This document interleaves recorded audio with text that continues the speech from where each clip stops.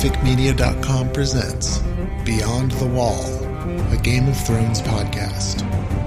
With hosts Christiana Ellis, Chooch Schubert, Vivid Muse, and Nookchus.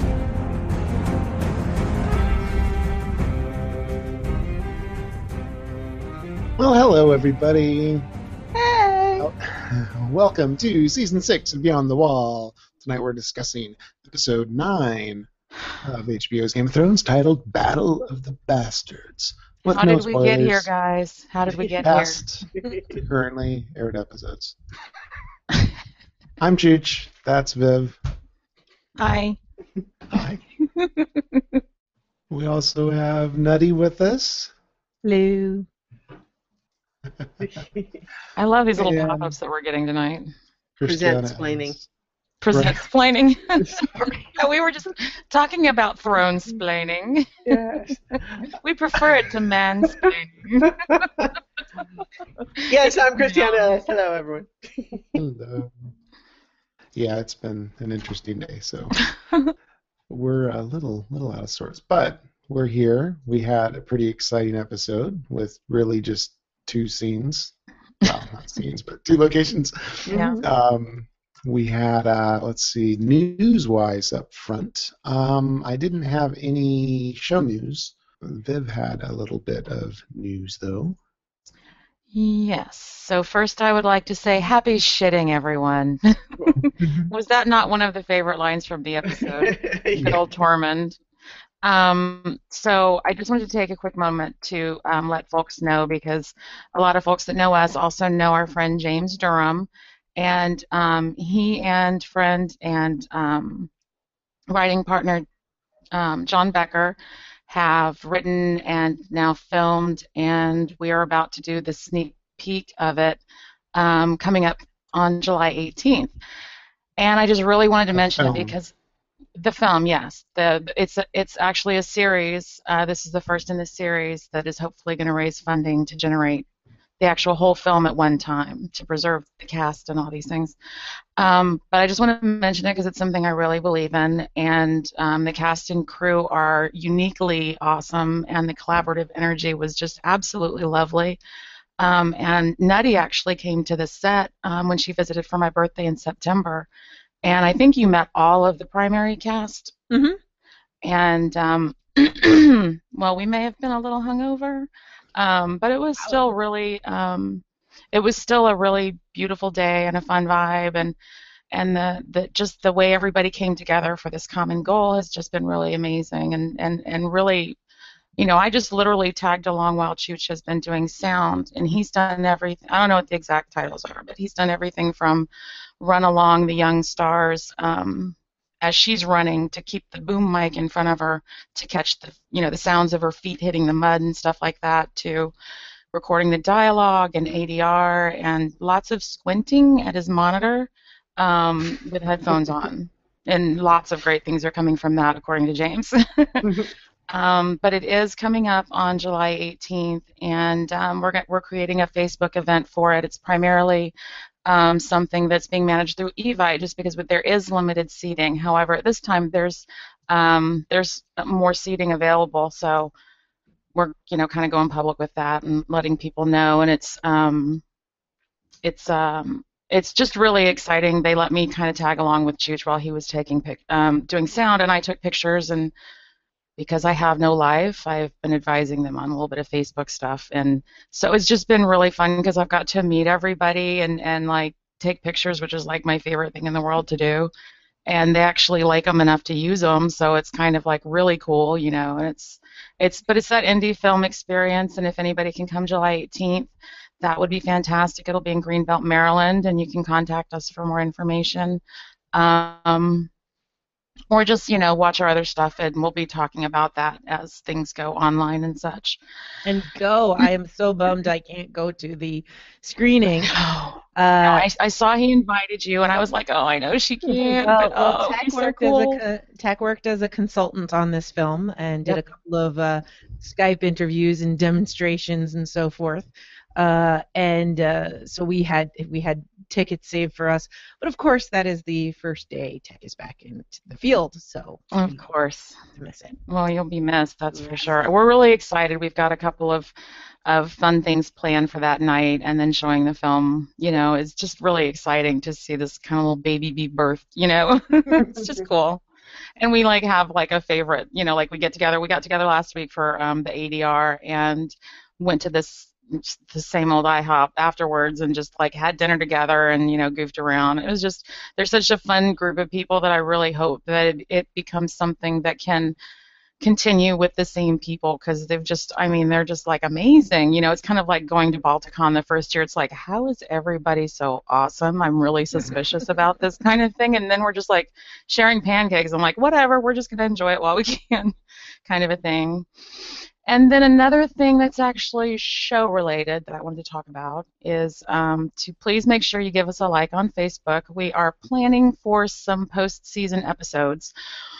At least one, I think it'll probably end up being more like 2 or 3, but there's one that is going to be specifically spoiler-filled. It's going to have warnings throughout it, but, we're finally, Christiana and Nettie and I are going to get to talk spoilers.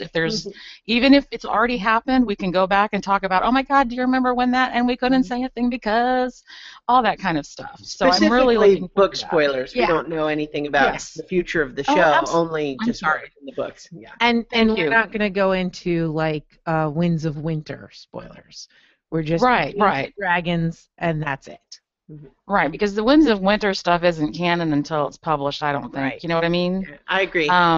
Yeah. So one thing I wanted to do was see if, Christiana and Nettie, if you want, I can try and find somebody that's more has read all of the graphic novels and read The World of Ice and Fire and read all of the books and has that kind of encyclopedia knowledge.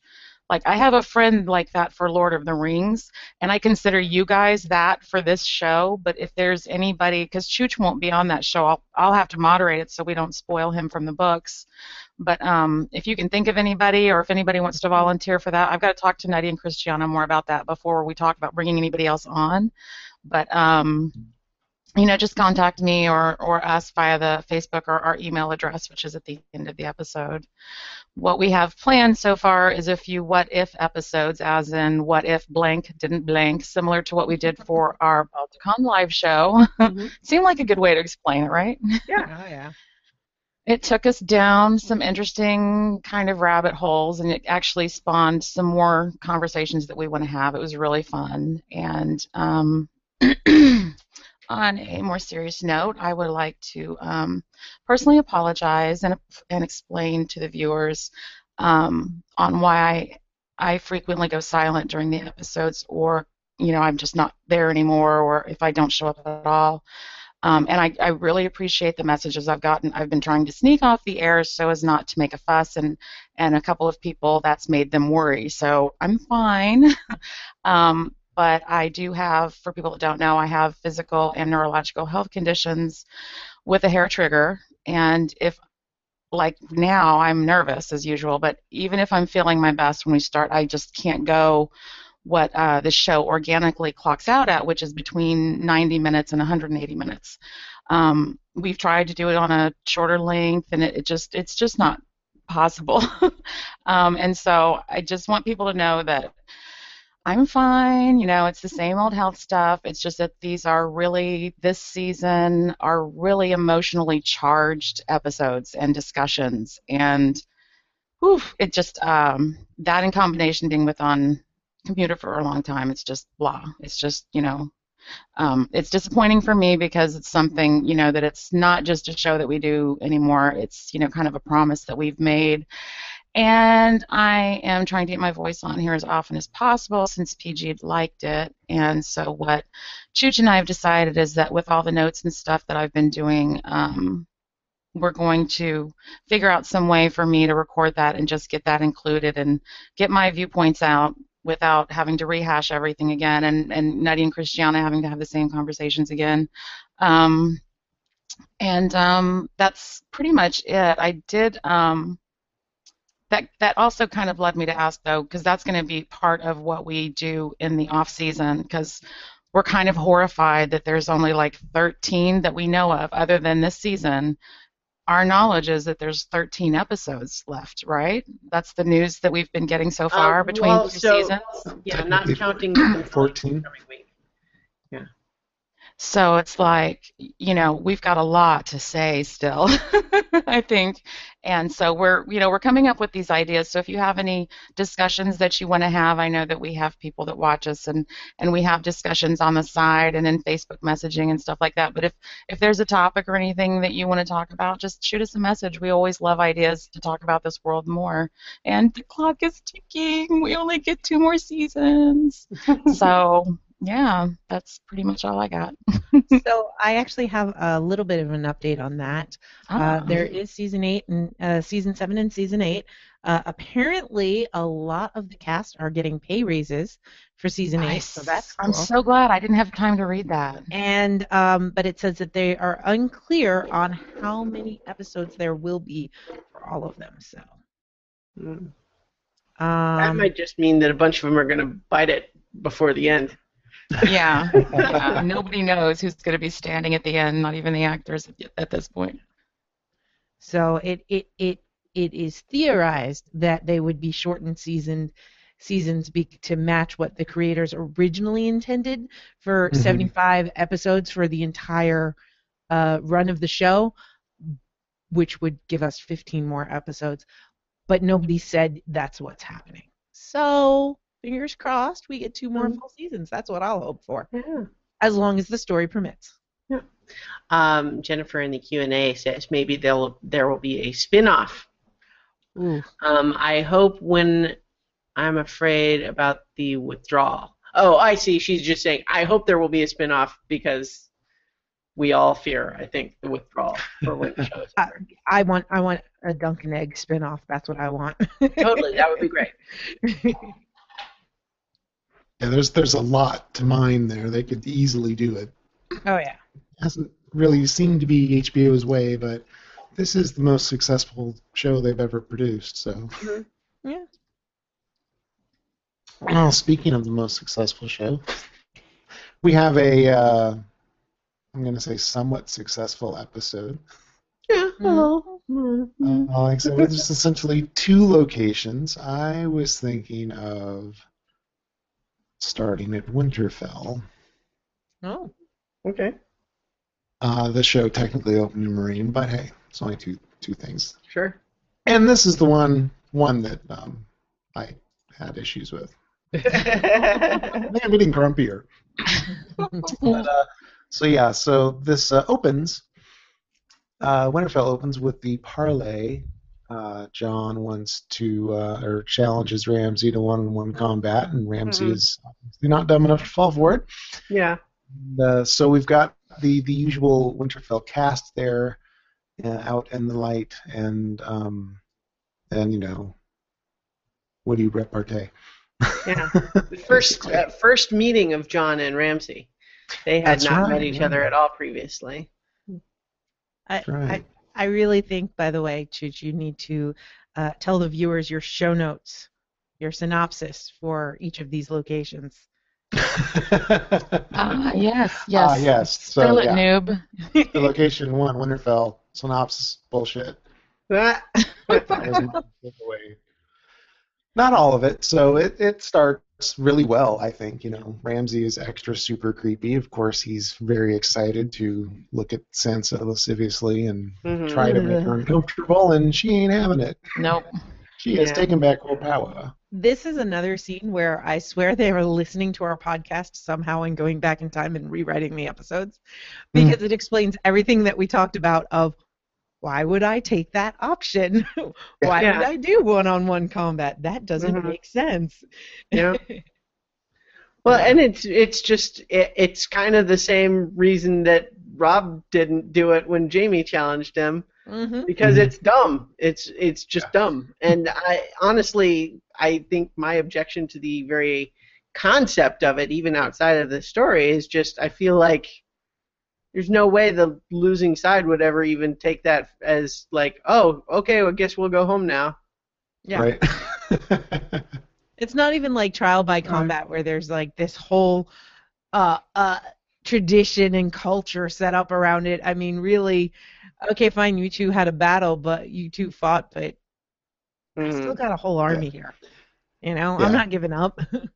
And it was, a nice attempt by Jon, see if your men follow you. Now they know you weren't willing to die for them, which but they wouldn't give a shit, especially since they're not going to get word, and this is all going to go down pretty fast. Yeah. Well, I don't want to necessarily jump ahead to the next scene, but I definitely thought that Sansa's assessment of what happened in this scene was accurate, which is that Jon was trying to play head games with Ramsay, but is vastly underestimating how smart and how cruel Ramsay can be, and is basically, I mean, he's a kitten batting at a mountain lion. Yep. When it comes to mind games. Yeah, he's been dealing with like really simple, frozen people that want either to just want to immediately hack you. There's no mind games. There's no. I mean, he's so inexperienced in this, and it just really shows. And that was really like he did exactly what they told him not to do. He played right into Ramsay's hands. It was kind of disappointing after everything we've seen him go through, and as much as he's grown, but it just also shows how much he really needed to save his little brother too. Like he really needed that win. Yeah. Not even your brother; it's some other actor. He's not even close to the same age. And can I say that I noted on all 4 viewings that there was a striking similarity in my eyes between Rickon and Ollie from Castle Black, the little boy. Especially when he was laid out on the ground. It was like, and I think that knowing that he had killed a child that's roughly the same, he looked about the same age as Rickon, anyways, at least on the last episode he was on, that had to make it extra painful for him looking back on everything. Yeah. We can jump back and forth too. So this was one of the initial bullshit things for me, I understand. Sorry. I have to interrupt. It's the same freaking actor. He grew up fast. It's the same actor from episode 1. I did not think it was. I thought. I thought you were joking about how much he changed. I really thought that No, I totally recognized him. Yeah.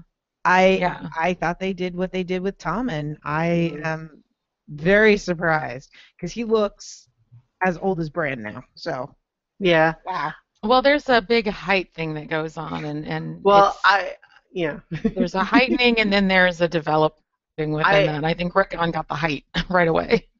I honestly also suspect that there might be a sort of case where the kid that you cast as the little kid character doesn't necessarily grow up to be a great actor, and that might explain why Rickon didn't even get to say a single sentence. That's true. He shows up in 2 different episodes and gets killed without actually talking.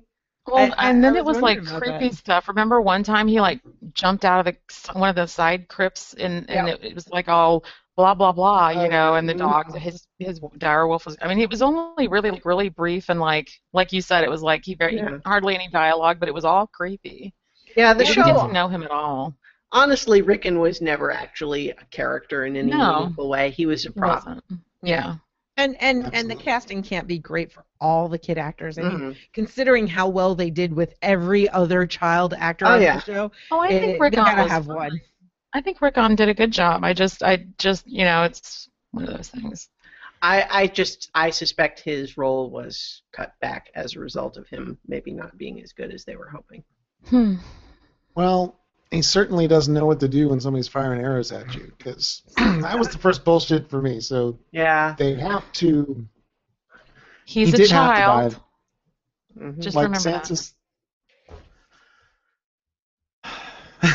like Sansa said, this did have to happen. He did have to die. Yeah. But this was just a stupid way to me, I don't care if he's a kid. Running in a straight line with somebody shooting arrows is just fucking stupid. And Yeah. anybody could have said zigzag for one, but Serpentine. yeah, it was just. I hear you, and certainly you're not the only person to feel that way. It's pretty, I think, common reaction from a lot of people on that scene.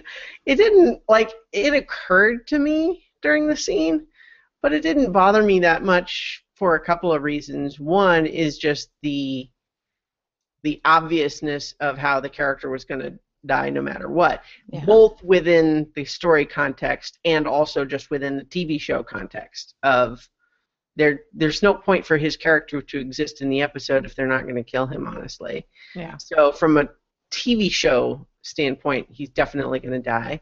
And in the story, there's no way Ramsay actually is letting him go, and this is all a head game.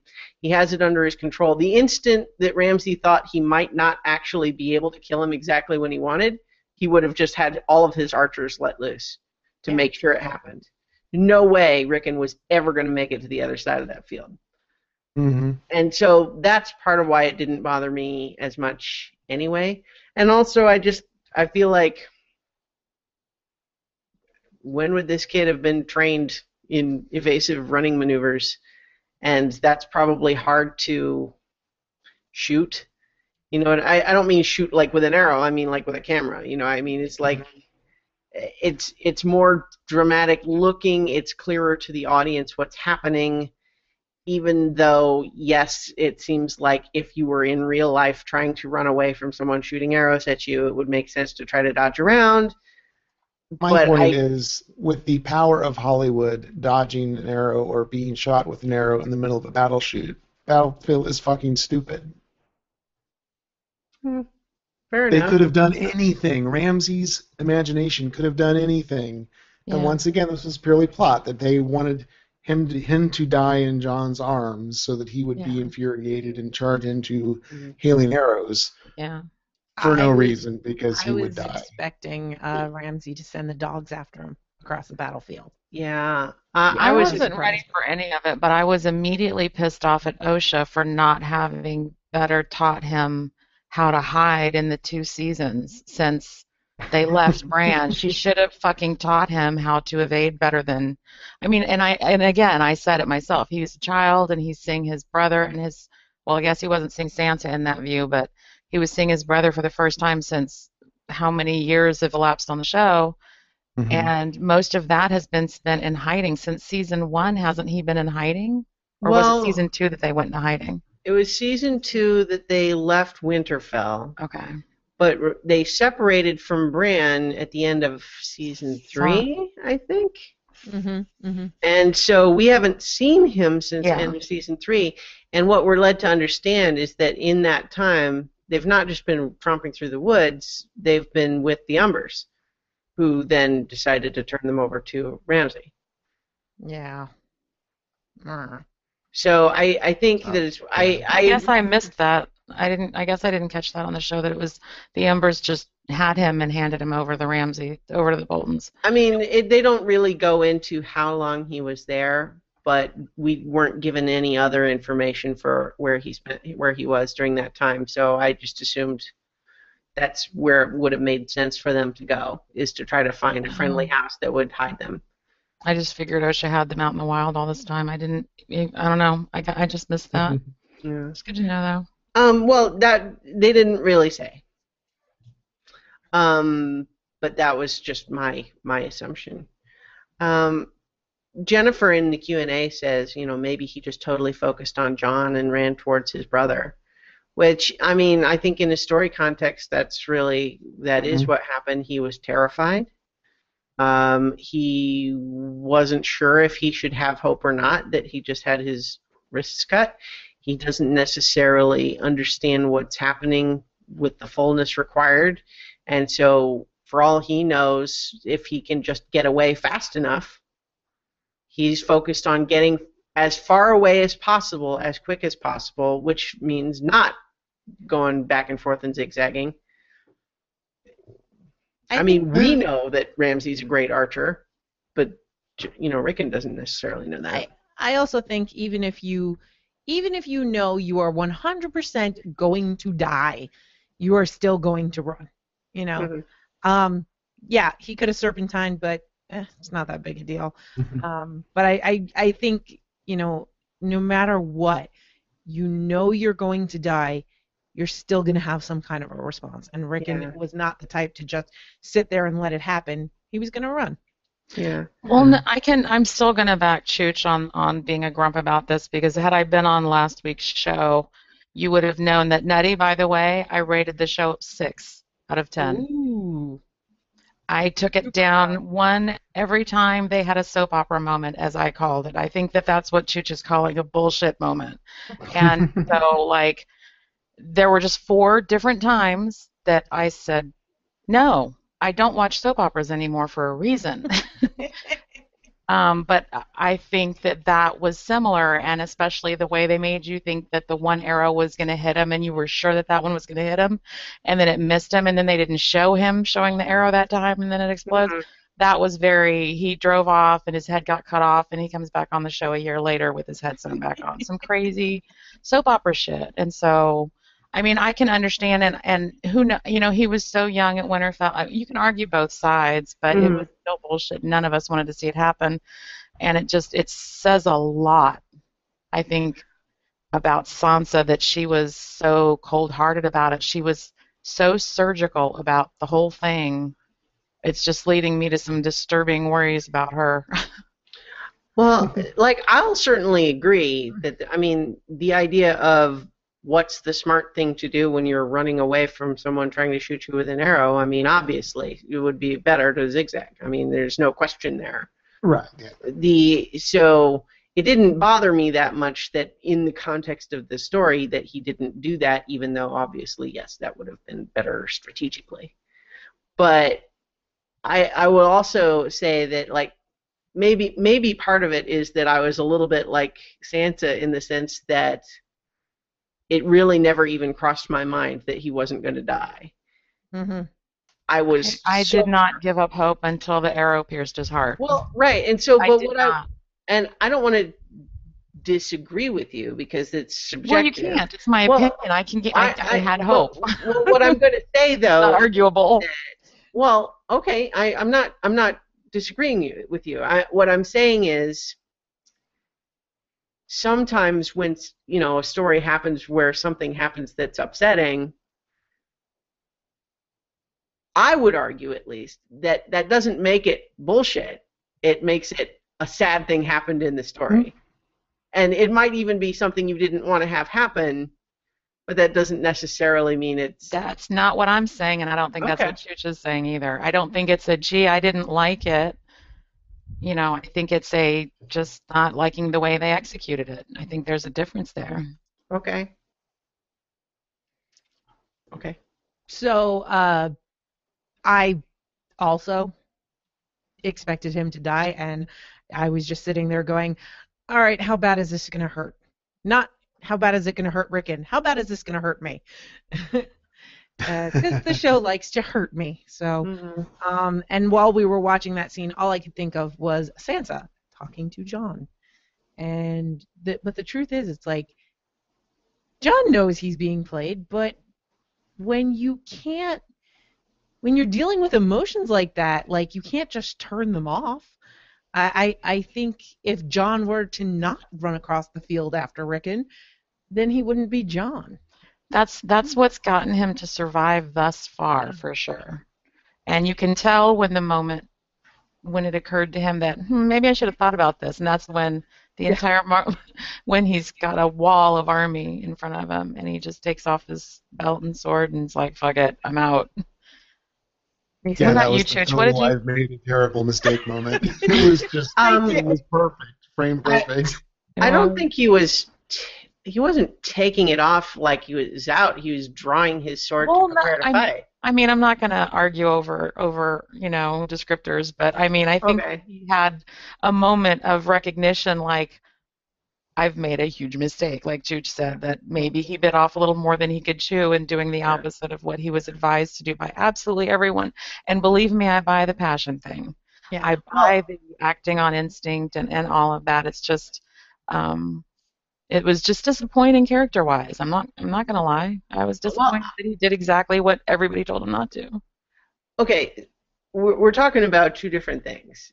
So At least two different things. Rickon's death did not bother me in the way that you guys are describing. I mean, I won't dispute that that's subjective, but to me, it didn't bother me at all. Part of it was maybe just because I was expecting it, but also I thought that the editing actually added tension and personally gave it more impact to me than it would have had told more conventionally.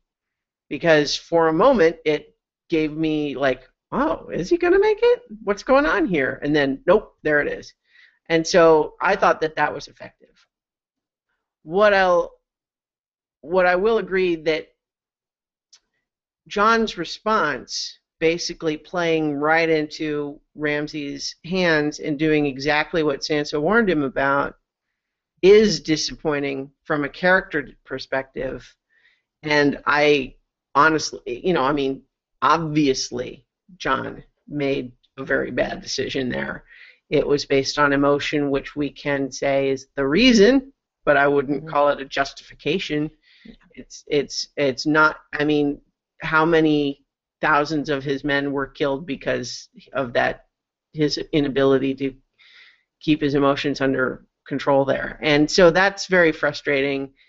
But for me, at least, I still see it as frustrating within the context of the story. I'm not critical of the episode. I'm critical of the character in a good story making a bad decision. That's how I felt about it. I story-wise, I think it works, or at least it works for me. And tactically, wrong choice. And to me, when he unsheathes the sword, it's basically, I'm not going to have to sheath this again. Toss the sheath aside, He was just going to go and fight. And I love the whole anticipation of it. And then, oh, crap, everybody's here. Oh, I guess I'm not alone. I thought that was kind of neat. Mm-hmm. I thought so, too. I'm in total agreement with the Jon charge that I think, it's a stupid thing for him to do, but I thought that he would do that because he's already gone this far. But backing up to the War Council the night before, Sansa afterwards, the complains that Jon didn't ask her opinion. Well, she could have fucking spoke up. She's never been totally quiet. She was in the room before. She was in the room. She was there. She should have been a part of the conversation. That was just stupid. And then not saying anything about Baelish is just irresponsible and stupid. I don't see any reason, and I don't see that they've given any reason. Mm-hmm. Okay. Any valid reason to me, at least, why she wouldn't have said anything at all when she's saying, I told you we needed to wait. And then he says, well, what are we going to do? And she said, well, even if she hadn't gotten a letter back yet, she could have told him. She had to have said she sent it, that there could be an army. Yeah. It's just, there's no excuse for that. I don't see any excuse for that. So it's written in the script. Why would you not say anything?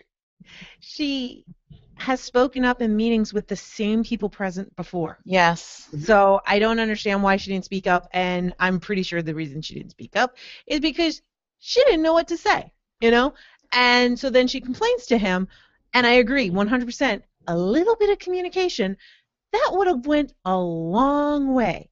You asked for troops, you want Jon to wait, yet tell him, by the way, I've asked for troops from the Vale. Let's give him a fortnight, Let's agree. I can't forgive her. I lay Rickon's death at her feet. I think if she had even told him, don't make that face at me, Christiana Nutty. Don't you dare. I made it too, sorry. I don't care. I lay that at her feet because that battle was lost before they even got on the field that morning. She should have told him, and I don't think she will ever have an explanation that I will believe was other than calculating and self-preserving, because she got Jon riled up to fight for Winterfell and then didn't tell him everything that she knew.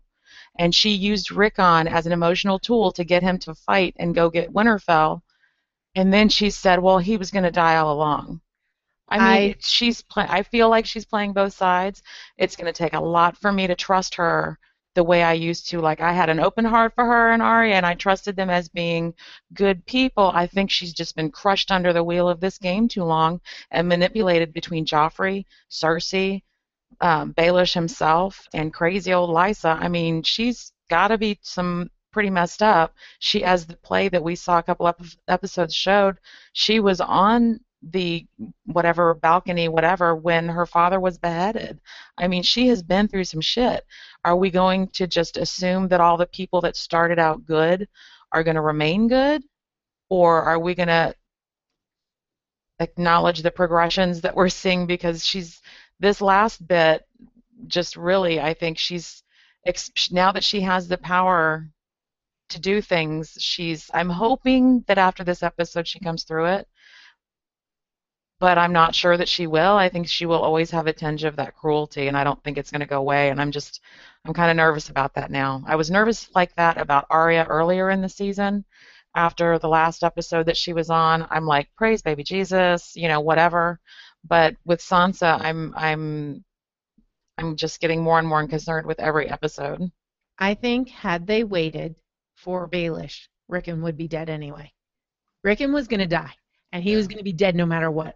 I do not blame Sansa for Rickon's death, because he'd just be dead anyway. Yeah. If they didn't show up on that battlefield, if they tried to do a siege, if they tried to do anything outside of what had happened, he'd be dead before they could do anything.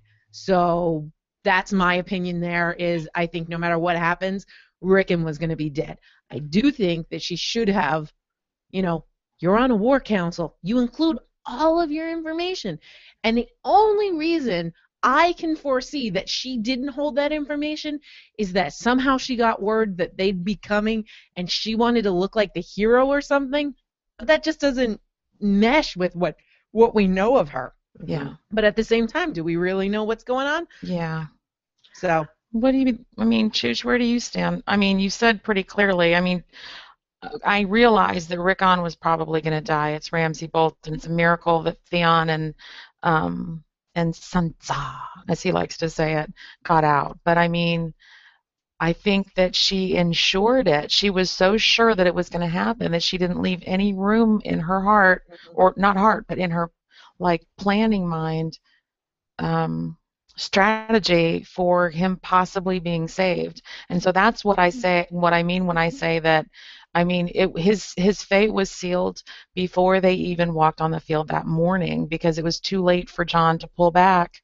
Or Ramsay already had dead people on his little fancy crosses.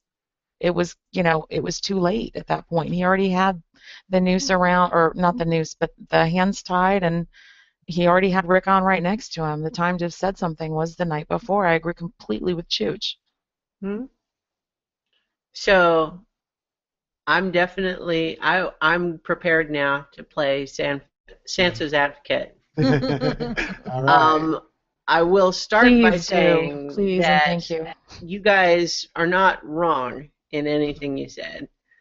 And in fact, I have said a couple of times already this season that I foresaw bad things resulting from Sansa not telling Jon about what was going on with Littlefinger.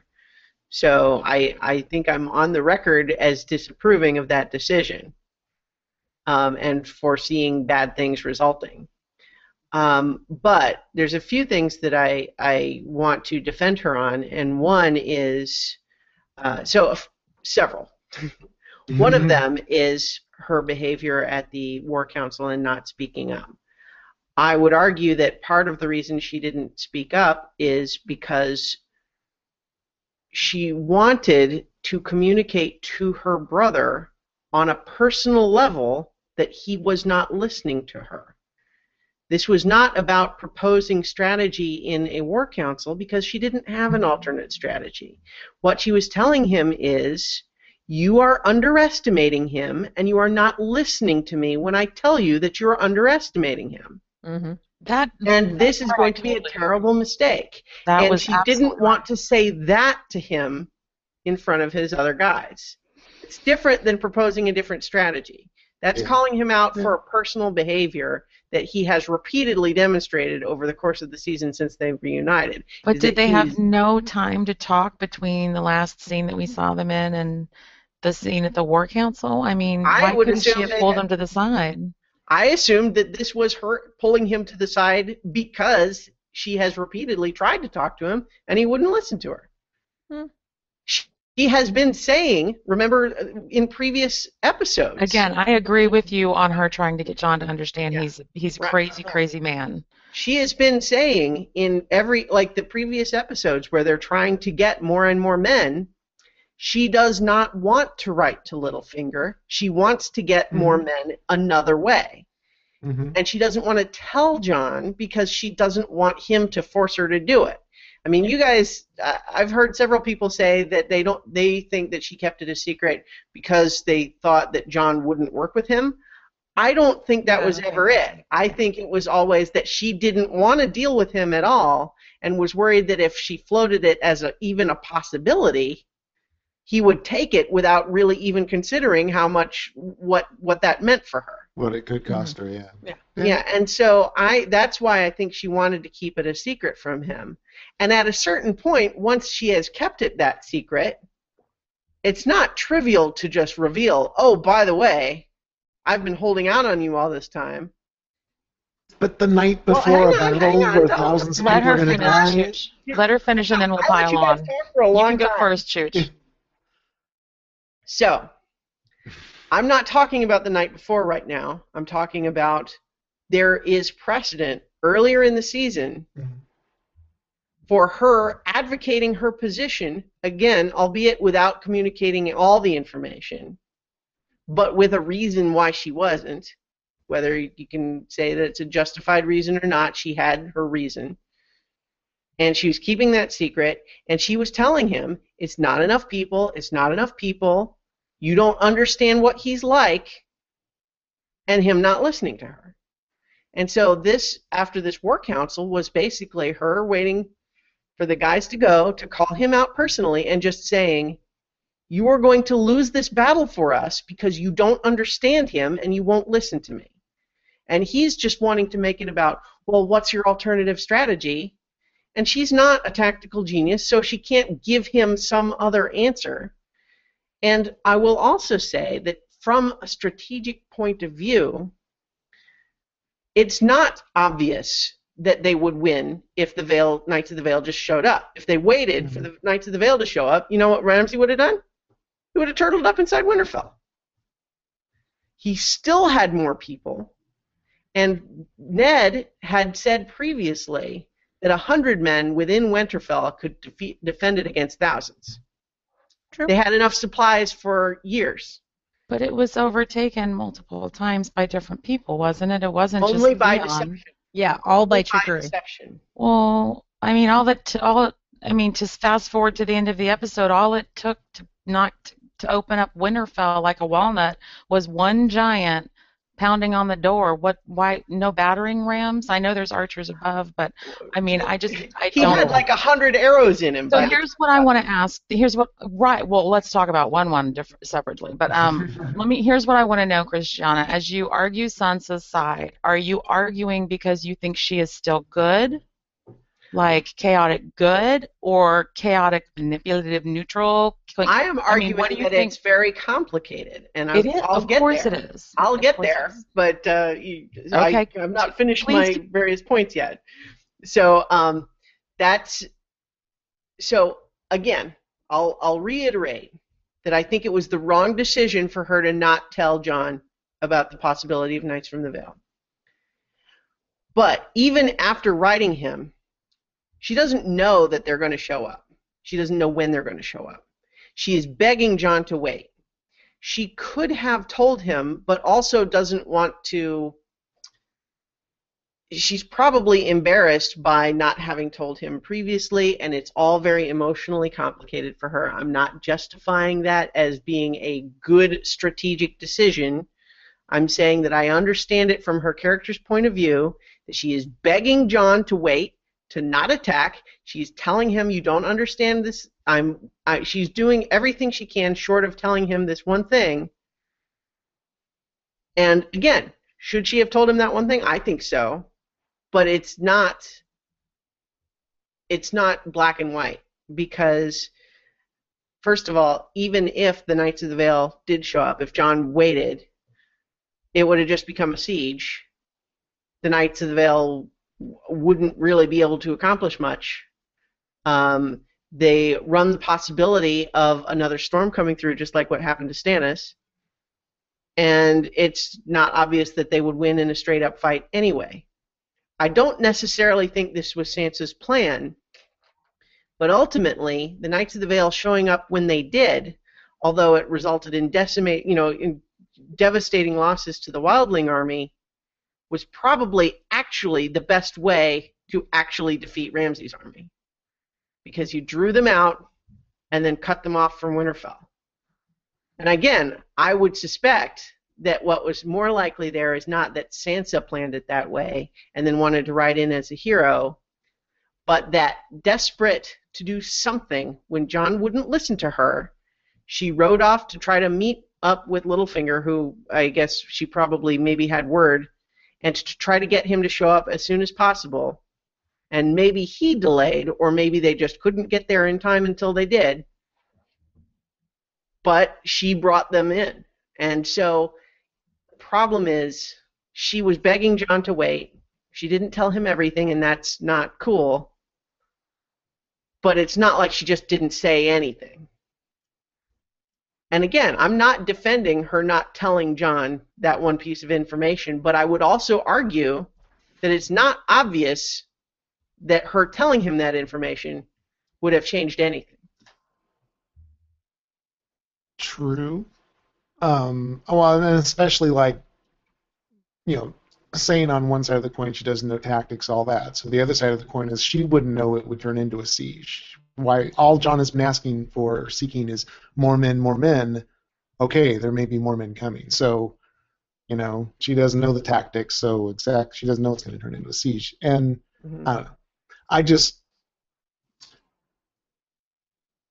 It is such an important piece of information that I need something more to justify keeping it back to me. That's not just a character flaw.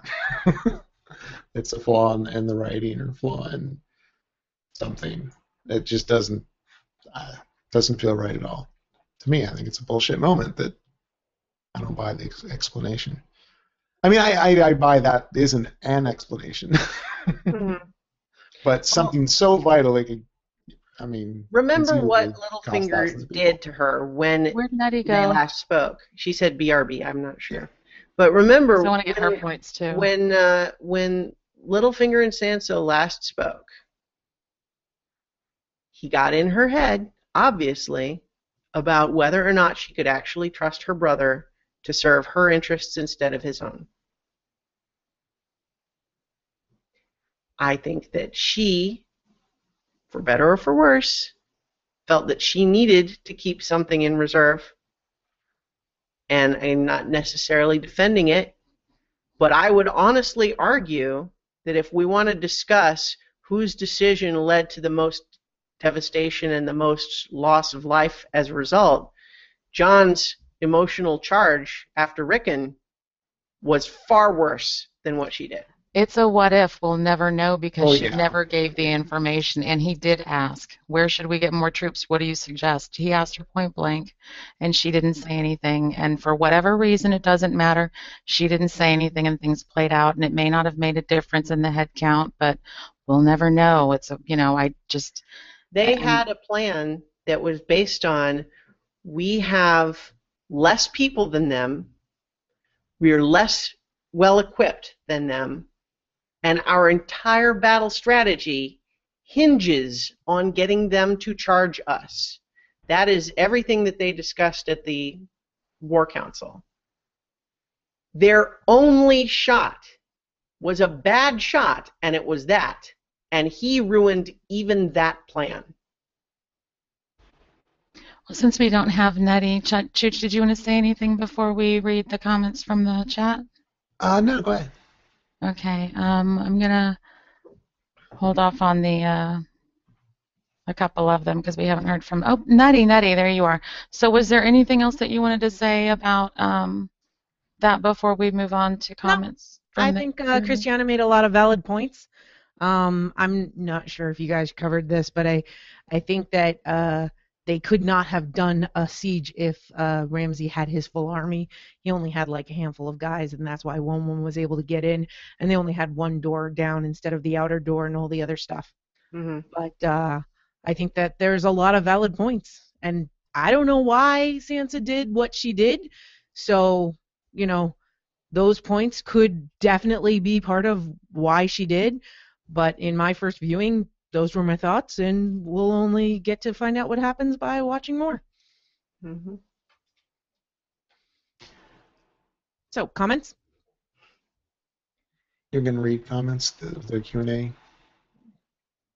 Okay, I will go ahead and read them. Paulette says, I saw a clip today on the production of this episode. That shot of Jon facing the cavalry charge was not CGI. Kit actually stood there unsheathing his sword as 80 horses charged towards him. Kudos to the production. Absolutely. I mean, that was my least favorite of the two battles that we had, but it reminded me of the World War Z zombies, if you guys know what I mean. I never saw the movie because the commercials scared the shit out of me. But, it was just the piles of bodies and things like that. They definitely, it was some of the most beautiful landscapes that we've seen so far this season, I felt, with Winterfell and all of the other aspects. Before I move on, did we want to talk about Davos and his little moment right before the battle? Where he we can do it after the battle. Yeah, we'll get back to that. Okay. I don't know how to dismiss these after I read them. So somebody else figure that out. And Matt says, Sheriff Bullock says, not saying things seems to be a Stark trait. I totally agree with that. Jennifer Fuss says, and I'm probably reading these in reverse order because I haven't read them before. In regards of a siege, isn't some part of Winterfell badly damaged where they, as Stark children, could have snuck in? And that's a really interesting point because they would have known a lot of the little hidden passageways. I don't know that Ramsay wouldn't have found those and filled them in the time, especially since Roose was there at the beginning. What do you think, Chooch? I had the thought of that would be a different way to go, would be some secret tunnels or something like that, and they obviously decided not to go that way, and I guess it makes sense because there were a lot of old-time people that had lived there a long time that were just part of the house, so he probably would have tortured and got anything out of them. That's true, and we don't know, and that's who my first guess was, burning on those flaming flayed man cross things, X's. I don't know what they're called. I'm sorry. I'm lucky to not know that kind of terminology in my life. Let's see. Jennifer Fuss earlier said that the Knights of the Vale were apparently just around the corner as Sansa was leading them. Plus, they could have scissored them more effectively if she'd spoken up. In regards of the siege, oh nope, I read that one. Matt, Sheriff Bullock, says, oh, he's like me. He says he's very cross with Sansa. She withheld information that could have impacted the result of the battle. She suggested Jon wait to attack, but offered nothing else. If she had provided that intel, it's possible hundreds of their men would have lived. And then he says, ooh, it's getting testy up in here. She risked Jon's life too.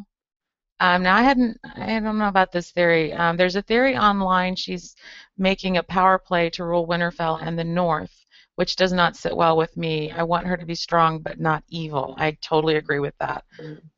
I can't wait to see. Now, I would buy it if she turned. Yeah. I mean, she was under Cersei's wing for a minute there. Let's not forget that. Now, I have a little bit more defense in the sense of saying, again, not saying that it was good that she didn't tell him, because I have said repeatedly over the course of the season, I thought she should tell him. But given that she had decided, for reasons of her own, that she could not share that information with him, perhaps because she felt he wasn't willing to listen to what she had to say on things, and he had demonstrated that more than once, is that something that was so... that she was so emotional about, maybe she didn't feel like she could trust him with that information. And again, as far as making a power play, I don't think it's some scheming, cold manipulation, but I suspect that she is not sure whether or not she can trust John, as far as I'm not saying he would betray her. Right. I'm saying that he would continue to not listen to her and what she has to say. I'm that he agreeing would with decide you. to take over Winterfell and not listen to anything she says. I'm agreeing with you by it wholeheartedly, and I can't remember what I was going to agree with you with, but I agree with you, and I have forgotten why. I think that with Rickon dead, Oh, from the are we three saying Starks that we now? know about, that Sansa has the biggest claim to be Warden of the North. But one thing I'm curious about, so they know that he's got that Ramsay had Rickon, but no one said, "Hey, where's Bran?" Because last they knew, Rickon and Bran were You're together. right. Nobody's saying, "Wait, where's Bran?" Yeah. You're right. Because as it is now, Bran has the strongest claim. Yeah. If he shows up, but Can I ask a question about that I'm not clear on from the show, but I remember from the books? Does John know that Sam saw Bran? Yeah, he does not know that Sam saw Bran. He knows that Bran and Rickon are alive because Theon told Sansa that. But he doesn't know that they've split up at all. Exactly. I wonder if Sansa has news of that. She Because has no otherwise, news. how would they not ask about Bran, too? Exactly. That's what I'm saying. Like, the last information they had was from Theon, and they found Rickon, and nobody said, "Hey, wait, where's Bran?" Well, the problem is the only information the only way they know that Rickon is alive is because Ramsay said so. Yeah. They weren't even sure whether to believe it or not until Ramsay produced Shaggy Dog's head. So they weren't sure if it was even true. It might have been made up.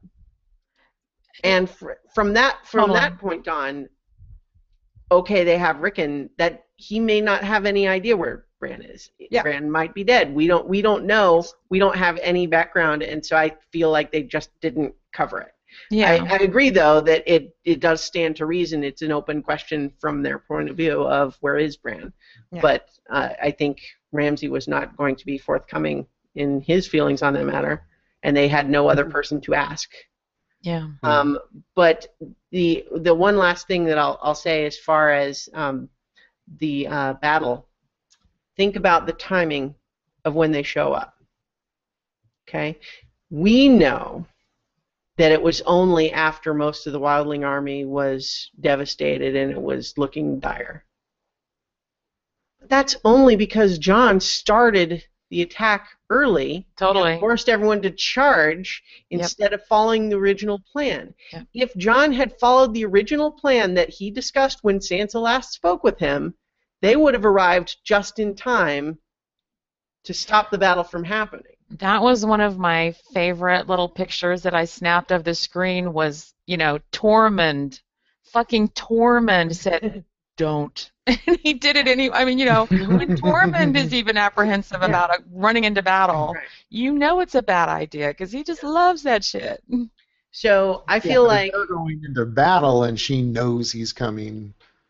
But the point is, in my opinion, yes, we can question the idea, what if she had told him? I don't know that he would have listened to her. He might have felt like, we don't need him. We're going to attack anyway. We don't want to deal with him. Or it could have also been like, it's a what if. We don't know what if she told him. It's not a given that things would have worked out better. Because again, as I said, if the Knights of the Vale, if they waited until they showed up, and then Ramsay came out and saw that whole army, he would say, nope, not doing that, siege time. Yeah. And that could have just led to, Jon and company getting buried in snow, loss. Right. And so if Jon had stuck to the plan, the Knights of the Vale would have arrived just in time to just totally cut apart Ramsay's army without the massive loss of life. That loss of life is on Jon, not Sansa. Okay, moving on since we disagree. Should we talk more about the battle itself, or do we want to talk about the aftermath Uh, with the Battle. well, dogs? two things on the battle. One is the sequence. There's like a steady cam behind following John. Right. That was awesome. That He's was going really great. through, and there's horses going, and you got one pulling a Mongo, and yeah, that was really cool. I think that this battle is the battle that we've been waiting for the entire series. And we saw some real numbers finally and some real action, and it was fantastic. And then it went so far as to get uncomfortable. There were so many, and like as the bodies are piling up, I'm sure I'm not the only one that is thinking to like the Civil War and the Revolutionary War and stuff, and how the Yes. battlefields were, and Right. and John just getting lost, and the pacing of it, how starts to attack one person, and then somebody comes from another side, and then another side, and then another side. So you're never actually fighting one person. It's Right. just constant chaos. And then there's that whole bit of and then the encircling thing, like that brings about like Roman fighting and the Spartans and all of their different techniques, and so that was really kind of cool. Like, I feel like they used lots of different influences from historical battles from many different times Right. to stage this fight, which was fantastic. And the bit where John's getting trampled, I was feeling out of breath. I was very Claustrophobic. anxious. I was Yeah. claustrophobic. And I feel like they wrote the episode to make us expect that John was going to die again. Yes, I was sure of it at one moment. Talking about it. They kept talking about it. And, it was like, all right, John's going to get a good death then. No. Well, I mean, we just lost Rickon. Having John go down in a pile of bodies and blood, it's not off the table with Sansa smirking next to Baelish. And I I'm seriously sorry. thought Tormund was gone for a Stuck minute. him off nasty. I thought And Yeah. what? Tormund Oh was my gone. God. And I was just thinking, but no, he has to see Brienne again.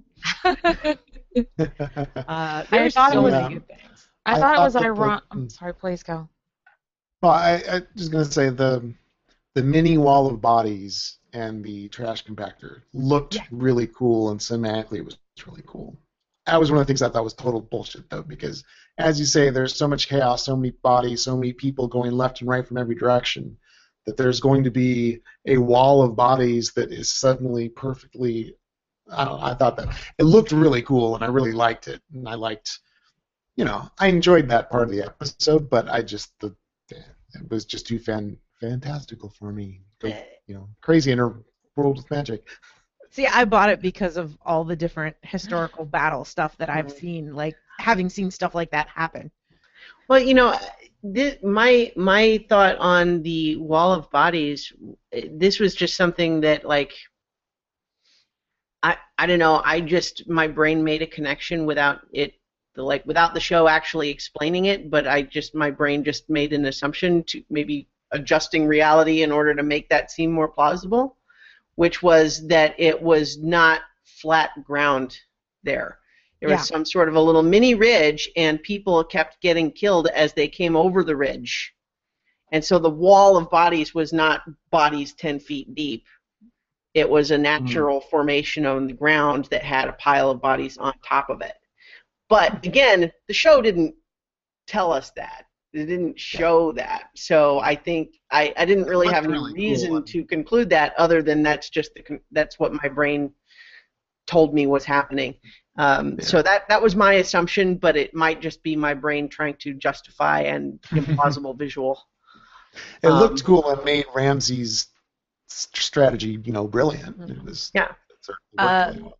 Viv, you had something else to say about this. Or did well, you asked if we were done with the battle before. Well, I don't remember. Sorry. One other biggie for me is so Tormund gets his ass handed to him by Karstark. I mean, Yeah. he was on his way out, man. Was that Karstark or Umber?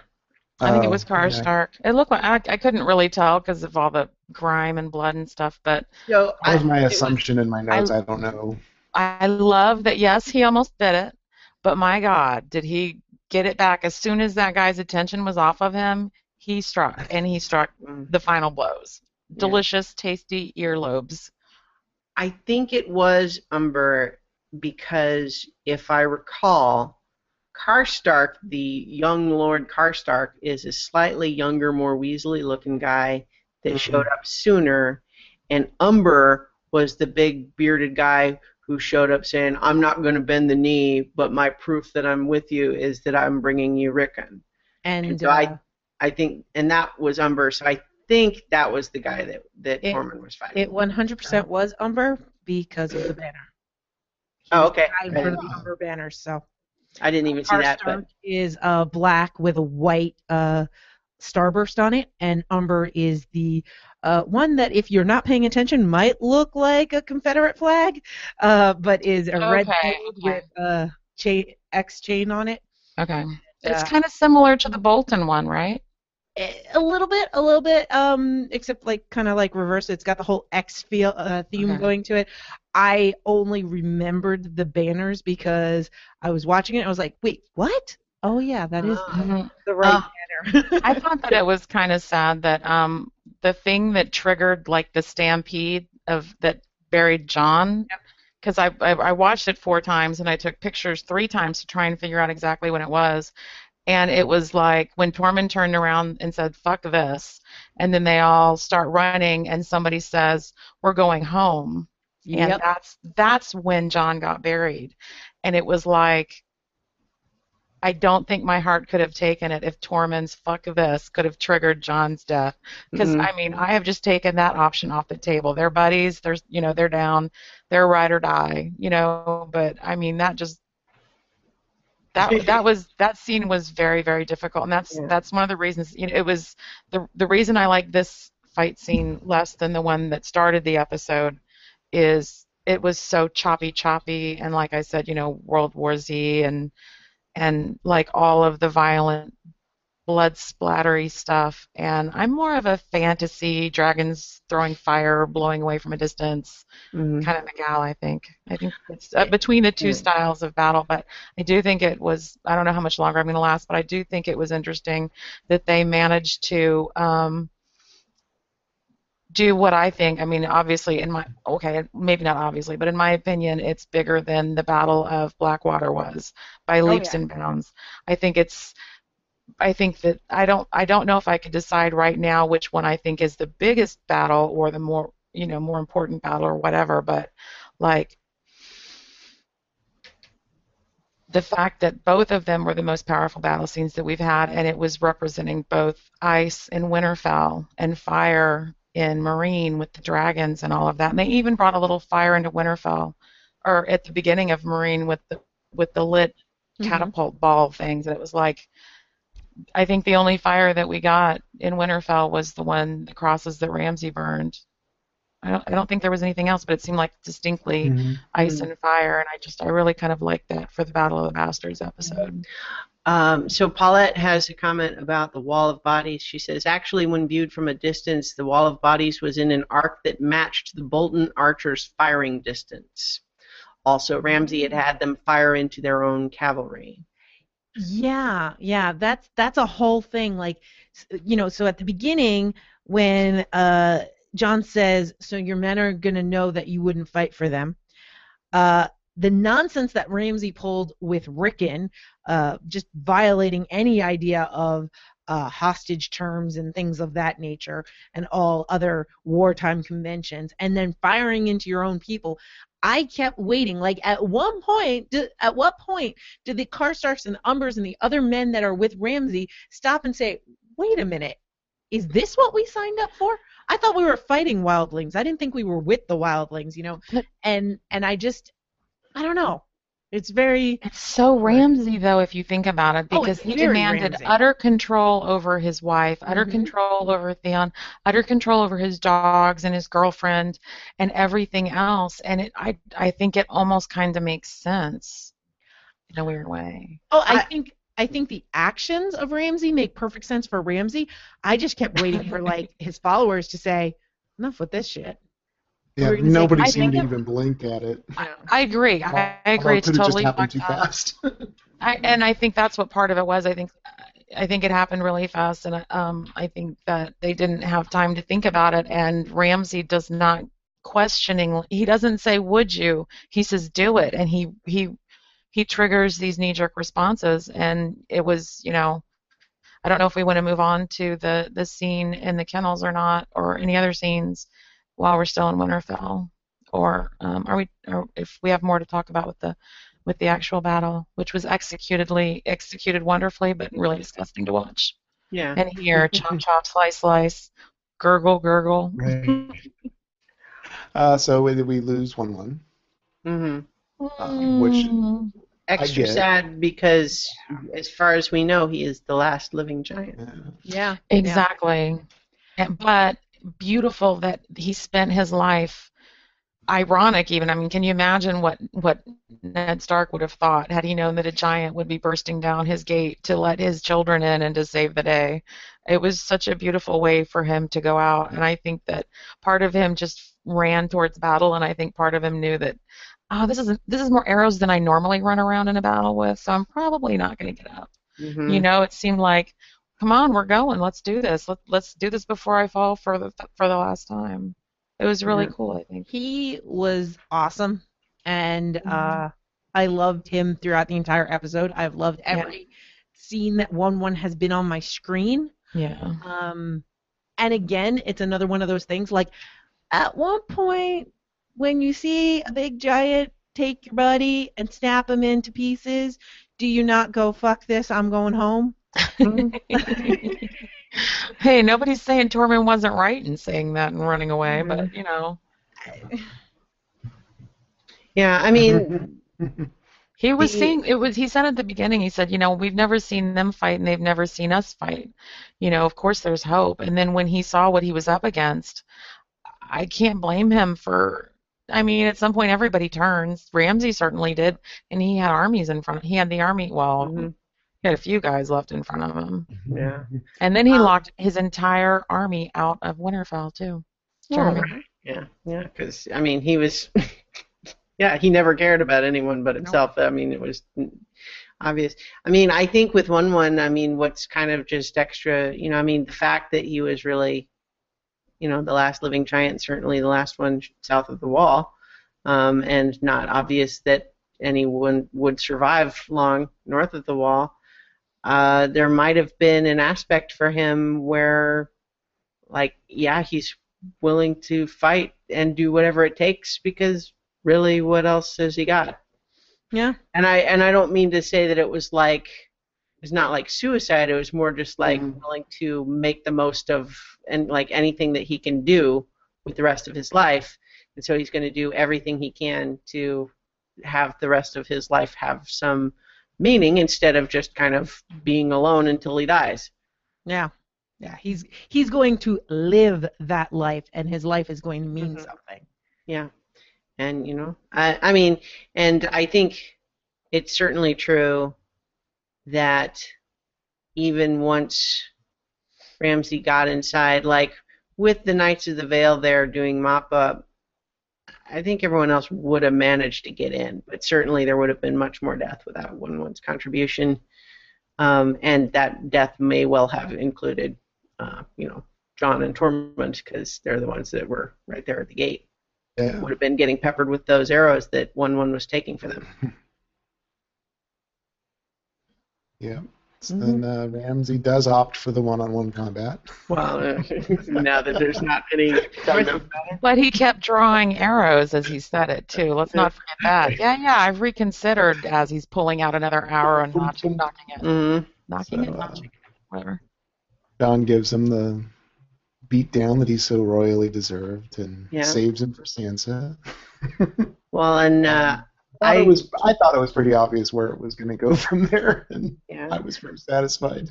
I was well. So first, let me just briefly point out that I felt like him being able to pull away from making Ramsay's death about himself was nice, and it was a callback to how Sansa had called him on that previously.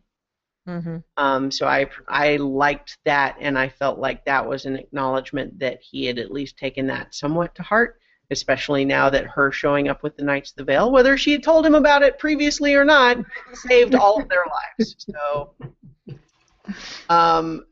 So there's that. Everybody that was still alive. Yeah, their lives. Would have been lots more people alive if Jon hadn't rushed early. So anyway. And if Sansa had told Jon.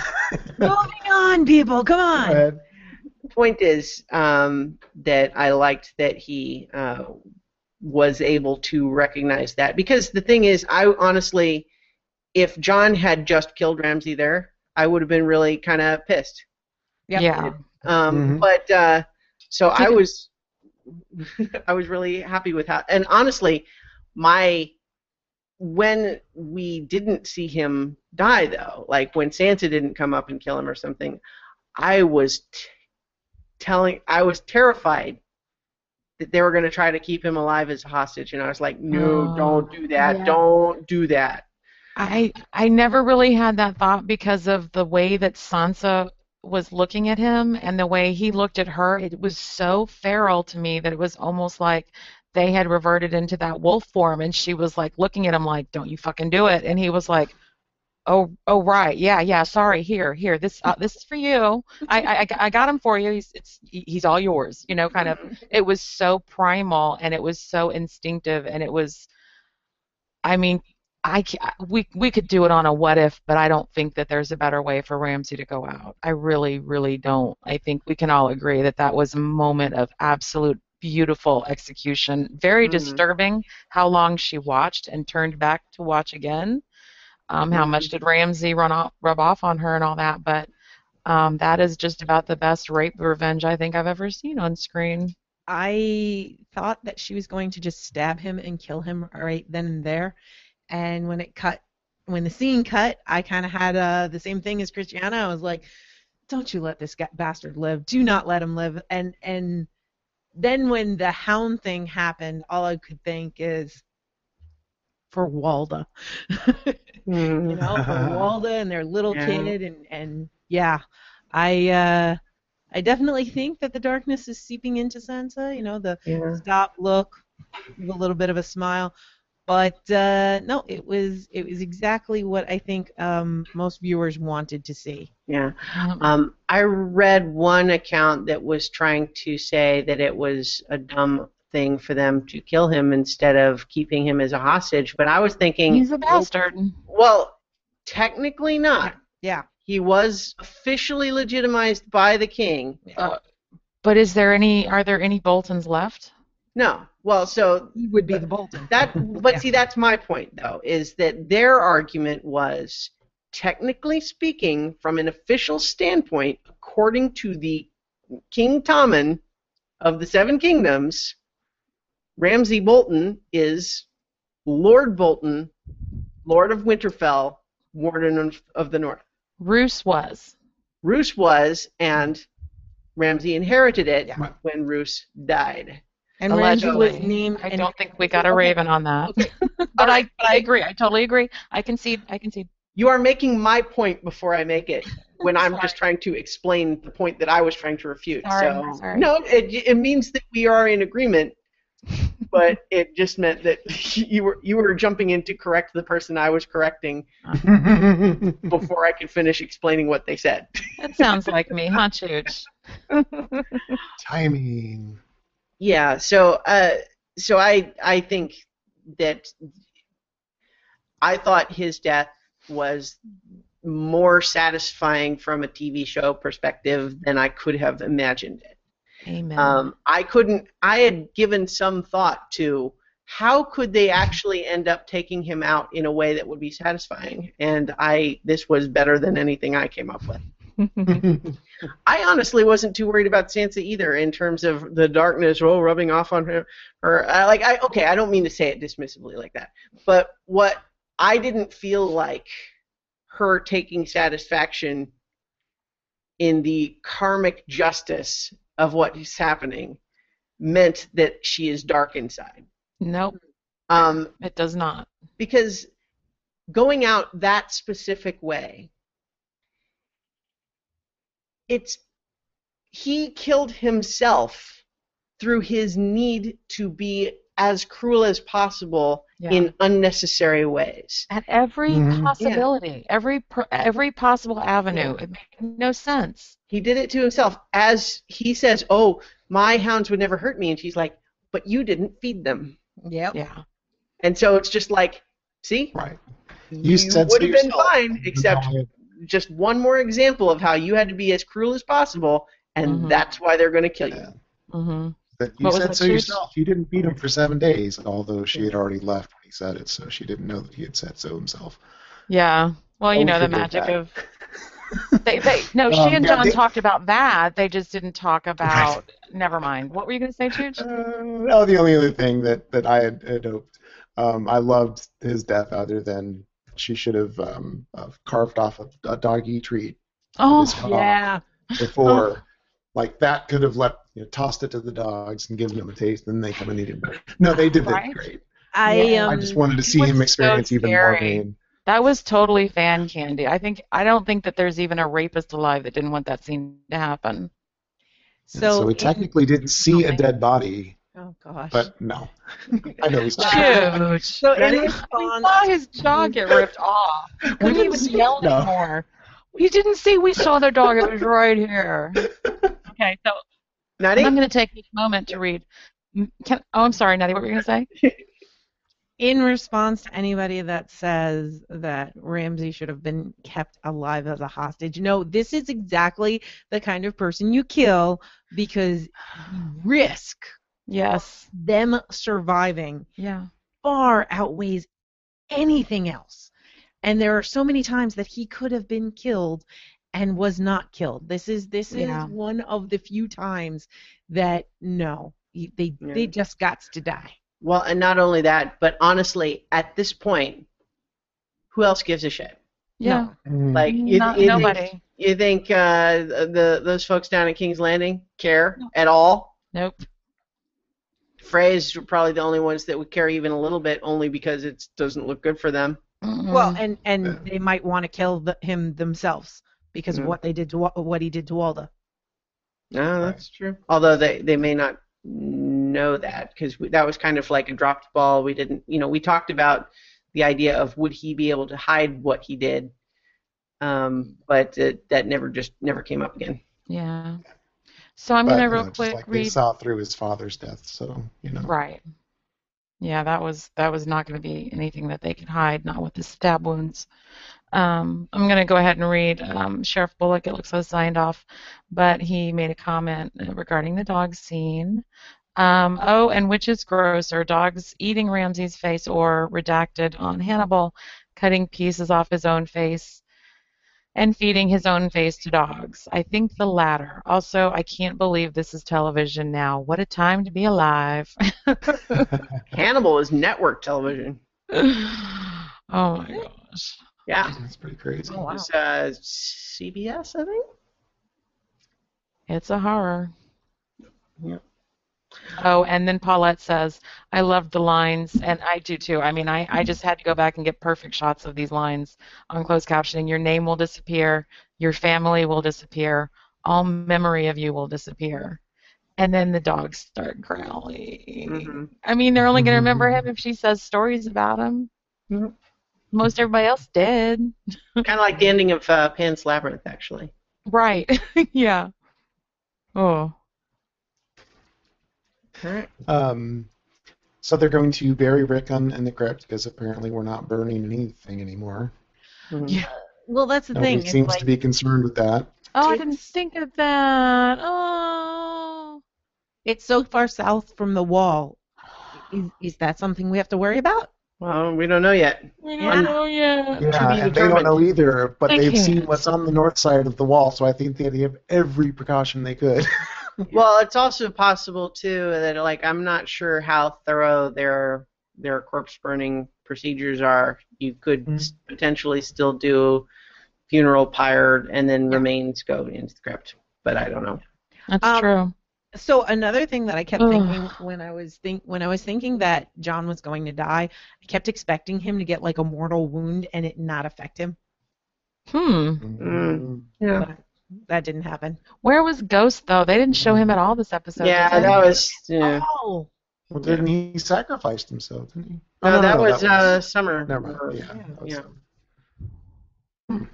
Yeah. Mm-hmm. Yeah, that was. I think it was just like we're already Too many spending a lot of elements. money. Yeah. I mean, and if we were to talk about what they spent on the episode, the huge amount that they spent on the Battle in the North doesn't even touch what they spent on the Battle in Marine. I don't know. Heard that's why they can only have half seasons now. No. I mean, They we were had both very expensive for sure. for sure, but I mean, just the 3 dragons flying and all those images I've waited for since reading book 1. Yeah. Well, that's all CGI though. I mean, I think know. that I know. But what I'm saying is that the battle sequence in the North requiring all of those people and horses and extras and stuff like that probably was actually more expensive in terms of production. But they're very elaborate, both sequences for sure. Mm-hmm. Yeah. Amazing visuals. So we on talked a little bit about Davos going for his constitutional, and he finds the stag. Like I don't know if I have that much to say about it because we have no payoff yet. Yeah. You know, we just know. Yeah. I thought because, of course, seeing Melisandre up there on the ramparts as they changed the banners was like the fulfillment of her vision. Yeah. I thought what they were going to do is basically have him show up and throw her off the wall or something like that right after that. So basically the last thing she saw herself doing, that was it. But then, of course, nothing happened. And so now I feel like, I don't know. Yeah. It was another moment of absolutely stunning visuals in this episode that I had to back up and take a picture of when they showed the sun rising behind him and then the distant shot of him looking down on the funeral pyre where Shireen was burned, which is what we're talking about. I don't think we've actually said the full nouns. We just kind of started talking about it, Davos. But, you know, he knows that it's where Shireen was. Obviously, it's the stag that he carved for her. And I think it was probably the most perfect and beautiful tribute that the only person that stood over her grave and mourned from what we've seen from Stannis and her mother, you know, before she hung herself, having Davos, the visual was just so powerful of him had been realizing this is where that precious little girl had died and why, and he knew that it led to nothing. Stannis ended up losing and dying. It was just immensely powerful, just that one image, and it's just the kind of thing that I could see them taking the TV show and taking some of these images that are so like multifaceted and rich and turning just it into a graphic novel just from photo stills, you know. But that's just me. I'm crazy about visuals. So I think it also shows us what kind of a guy Davos is. The fact that he was able to continue a battle, a possibly losing battle, without acting on like revenge or emotions for that. I'm sure we're going to get the payoff next episode, but it just goes to show what kind of guy Davos is. And just a little hint for the future, I have put into our what if question bucket. What if Stannis never followed the Red Woman? What if he never had her influence? That was actually in there from, I think, season 3 was, I think, when we first added that one to the list. Yes. I'm very excited to talk about that one. That'll be a fun discussion because there's just so many places to go.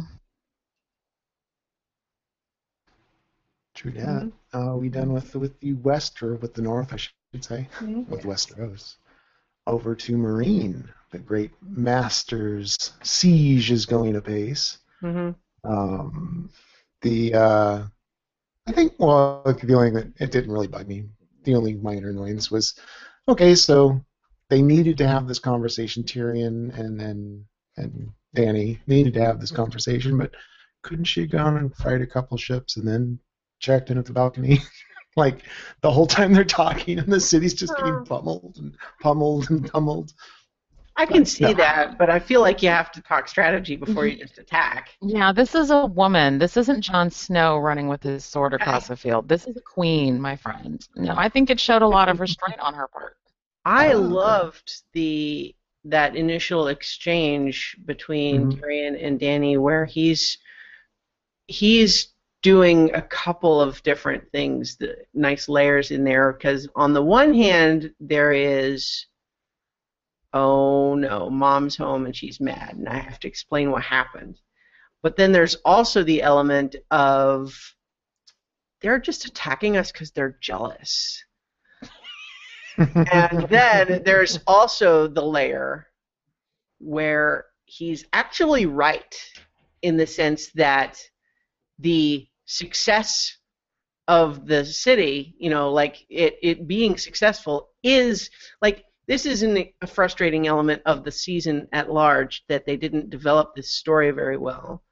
But I believe that the intent of the season is to indicate that Tyrion is right in his assessment there, which is he made a deal with the Masters, and they agreed because they thought that Meereen was going to collapse into chaos without slavery, and then when it started to thrive instead, they said, whoops, can't let that happen.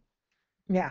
And so that's why they attacked, and so I believe that he was right. And so I loved that Dany basically listens to all this explanation. She's not happy about the attack, but she also knows what it was like before. And he basically says, we were thriving, and that's why they are attacking us now. And she's like, okay, good. What are we doing about it? And I just thought that was great. Well, yeah. And I like that we see that, okay, so she's got a plan of what she's going to do. And he's like, can we try just a slight change on that? Mm-hmm. Just a different approach. And you can see that, her bloodlust and her fighting matched with his strategy actually works. And I mean, it's not explicitly said, but I mean, what they ended up doing was not Dany's full plan. It was right. Dany's plan with Tyrion's strategy, and this is how it works. He just showed why he's one of the best suited for ruling in some capacity, even if it's only ever as the Hand, because he was able to say to her in a kind of insulting way about her father, and he got her attention with it. And there aren't many people that are that adept with their vocabularies that they could have pulled that off, because she was already pissed. And not only did he get her attention on it, she listened to his advice, and then a fucking cannon came through the wall, and she still kept her shit together. So, I mean, I think it just goes to show how all of his experience and wisdom in dealing with crazy fucking rulers is really paying off right now, not just for himself and for Meereen, but also for Dany and hopefully for Westeros later. I mean, I think that scene probably gave him some pause. But for now, she's able to be steered towards more good than more evil. I'll also just point out that he brought up again all of the wildfire buried underneath King's Landing. We've been reminded about that like 3 or 4 times this season, that all that stuff is there. I can't help but think that's what Cersei and Qyburn were talking about. Yeah. I think we're gonna see some wildfire get lit up. Are you saying episode. This is Chekhov's wildfire? I think I am. Yeah. They're definitely hinting at that kind of a thing, but I have something that I wanted to add to the What If show that you guys know that I didn't read past book 4. I never got to read the graphic novels. I haven't read World of Ice and Fire. Other than Chooch, I am the least knowledgeable person on here about the actual books. I mean, I've read the first 4 like multiple times, but so what I'm starting to wonder is with the constant mentions of the wildfire beneath the castle, and it looks like we're going to hopefully find out next episode. They won't drag it on until next season. We'll find out why that is still being so brought up to our minds.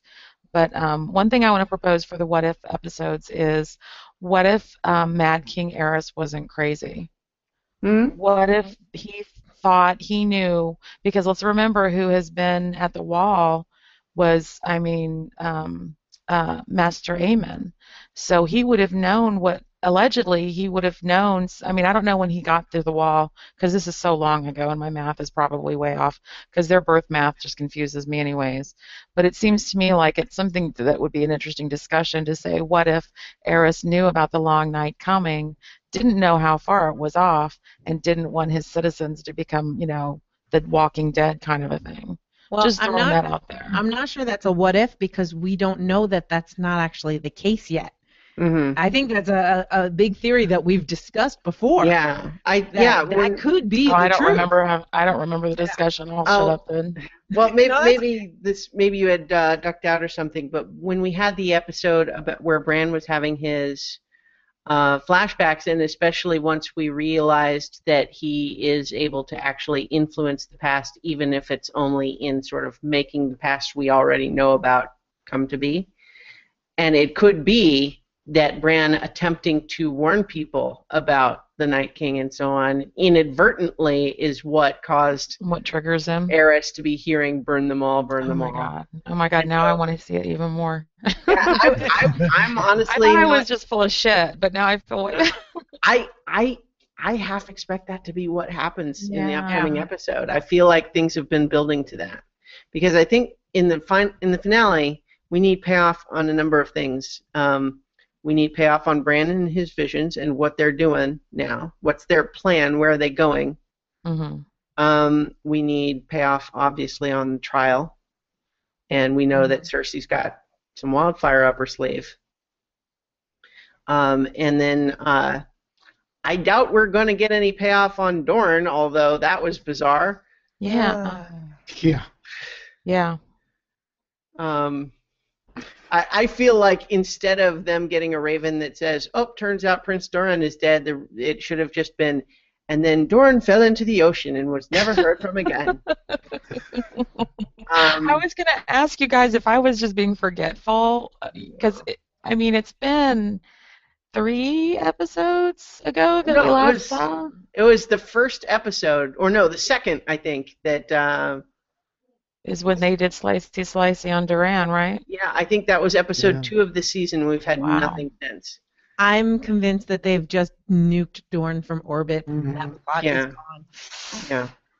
They decided it wasn't working and they didn't need it. It's gone. I agree. I think that's what's going on. Yeah. But so I think, for pretty mainly British and European cast, that sounds pretty American. I don't know. I don't know if I buy that. Well, so in any case, the creators aren't British, by the way. They're American. That's true. I think Arya, we maybe don't necessarily need to see again. I mean, I would like to. I'm just saying that I feel like we don't need any additional resolution. Her last moment that we got was her announcing her intentions for her next arc. And now we know Winterfell would be safe for her to return to, so we can leave this season on hope. Let's hope they don't fuck with that. We need at least one more story beat for Brienne, for the Hound, for Sam, and then of course the major story resolution for the trial in King's Landing and what's up with Bran. I feel like that's what we're going to have to see. Well, I said Brienne, but I thought you said Bran. I'm sorry. No, yeah. Yeah, so I was saying Brienne and the Hound, I think we need at least a little bit more from each of them, but not necessarily a lot. I think we just need sort of a set piece of what's up with them, where are they going now? But Bran, we need a lot, and I think we need not just payoff on what's his plan, where's he going now, but also resolution of those damn teasing flashbacks we got. Yeah. So, do we want to talk a little more about Meereen and the battle there? Yeah. I think so. Yeah. On a tangent. So, that parlay again. The masters another parlay. dig and dig and dig themselves deeper into a hole. I think everybody, or at least I, was pretty sure how it was going to go, and it was fucking glorious. It was wonderful. I wasn't kidding when I said I've been dreaming of Dany on a dragon's back, like saving the day since book 1 before the damn eggs even hatched. Yeah. As soon as they were in her hands, I was like, babies that'll grow. Yeah, she can burn up her brother. all the beats were perfect, even just leading up to it. I think there was a mistake in translation. Yeah, that's what I wanted to comment on. We get a whole thing. It's like, no. Your surrender, not my surrender. It was just a thing of beauty. Oh my God. Yeah. Every pause. I mean, I thought it was just masterful. It was like where I think that they really shined. Yeah, talk until they dug themselves a grave. Go ahead, Christiana. I saw a great meme that showed Grey Wind standing in front of them saying, "One must die," and then the second picture is him doing his double slice, and then it says, "I make joke." That's awesome. I thought that was such a cool thing though, because as soon as one of them talked and the other one started, yeah, him, it was like he gave Grey Worm the signal, like, yeah, we knew this was going to happen. Just do what we planned. It was awesome. Yeah. He was the newbie. He was the one who was newly, the one who had bought Tyrion and Jorah, right? So, and he was also, of course, they're gonna point to him. Mm-hmm. And he was very outspoken. He was the one that made the quote demands. He was the one that I least expected to survive, because he's the one said that this is going to happen to your Unsullied. This is what's going to happen to Missandei. This is what's going to happen to you. And we're going to butcher your dragons. And he's the one that lived at the end of it. Yes, it was. I took pictures. Okay. Yep. Mm-hmm. Yep. Right. Yep. Mm-hmm. Okay. But I loved that they made what I thought was the counterintuitive choice, which is with the dragon attack. So my first thought is that you have the dragons going and just swooping down and just spraying fire all over everything, but they didn't. They did it to one ship and destroyed it utterly, demonstrating to all those other ships, like, that's what happens when you fling fireballs in our city, so maybe you should cut it out. And now Dany has a bunch of new ships. Plus, she gets some more in the next scene. She does so love her ships. Yeah. And so we do find out definitively that the other two dragons were locked up the whole time. They were not in the countryside. Capable of coming out when called, apparently. Yeah, and when I was thinking properly motivated. So great. So that's another thing that I wanted to ask you guys, and maybe you guys talked about it on one of the episodes that I wasn't on, but do you think that there is anything to the conversations online about being like a really similar to what Bran has connections when he's doing his green seeing and warging and stuff, that there's a connection between Dany and the dragons? Because it seems like Drogon is acting in her best interest, whether it's what she wants or not. Mm-hmm. Because by him taking her initially from the fighting pits in Meereen and flying off with her and leaving her in the mountains where the Dothraki would find her, ended up being, that was the linchpin. I mean, that was like their big, nobody knew that she was going to show up with. How many hordes of Dothraki were that? I was so excited. But I mean, it was a huge army led by Daario, and so we know that he's still there. We still don't know what's going on with Jorah. He's still trying to find a cure. But it was so wonderful to see that Daario was one of the ones coming forward to stop the Sons of the Harpy that were slaughtering people, just butchering them in the street. Yeah. So it was a really powerful, I thought, for me, a really powerful, I mean, I know that the dragons that were in the basement and everything probably heard, the dragons screeching like everybody else did, but do you think that there is something to the psychic connection thing like Bran has? Chooch, I want to ask Chooch first, though. Okay. And I think we may have talked about it a couple seasons ago. I have always gotten the feeling that there's a connection, but that she probably doesn't understand it exactly how it works. I don't believe the show has made any inkling that there is any connection whatsoever, but I have a feeling in my heart that there's a connection. Yeah, they haven't done anything obvious at all, but they've done little things like she'll look over a hill and she'll see dust stirring, and then she'll go over there, and it's Drogon. And that's happened like a couple of times where it seems like he's there right when she needs him, even if she doesn't know to ask for him. And that's really all I meant, kind of a thing. Hmm. I'm kind of with Chooch in the sense that there's obviously a connection of some kind that is perhaps supernatural in nature, but it doesn't seem to me to be quite the same as what Bran is doing. Yeah. And this ties into my whole theory that her dragons are sort of agents of capital D destiny, as in they obey her more when she's doing what they want, so to speak, whatever, to the extent that there's some will controlling the magic around her. Yeah. What does that will want?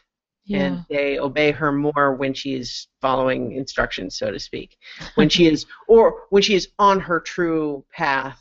But what does that mean? And I'm not sure that that's necessarily a benevolent thing, especially if we're talking about the Lord of Light. So who knows what's going on there?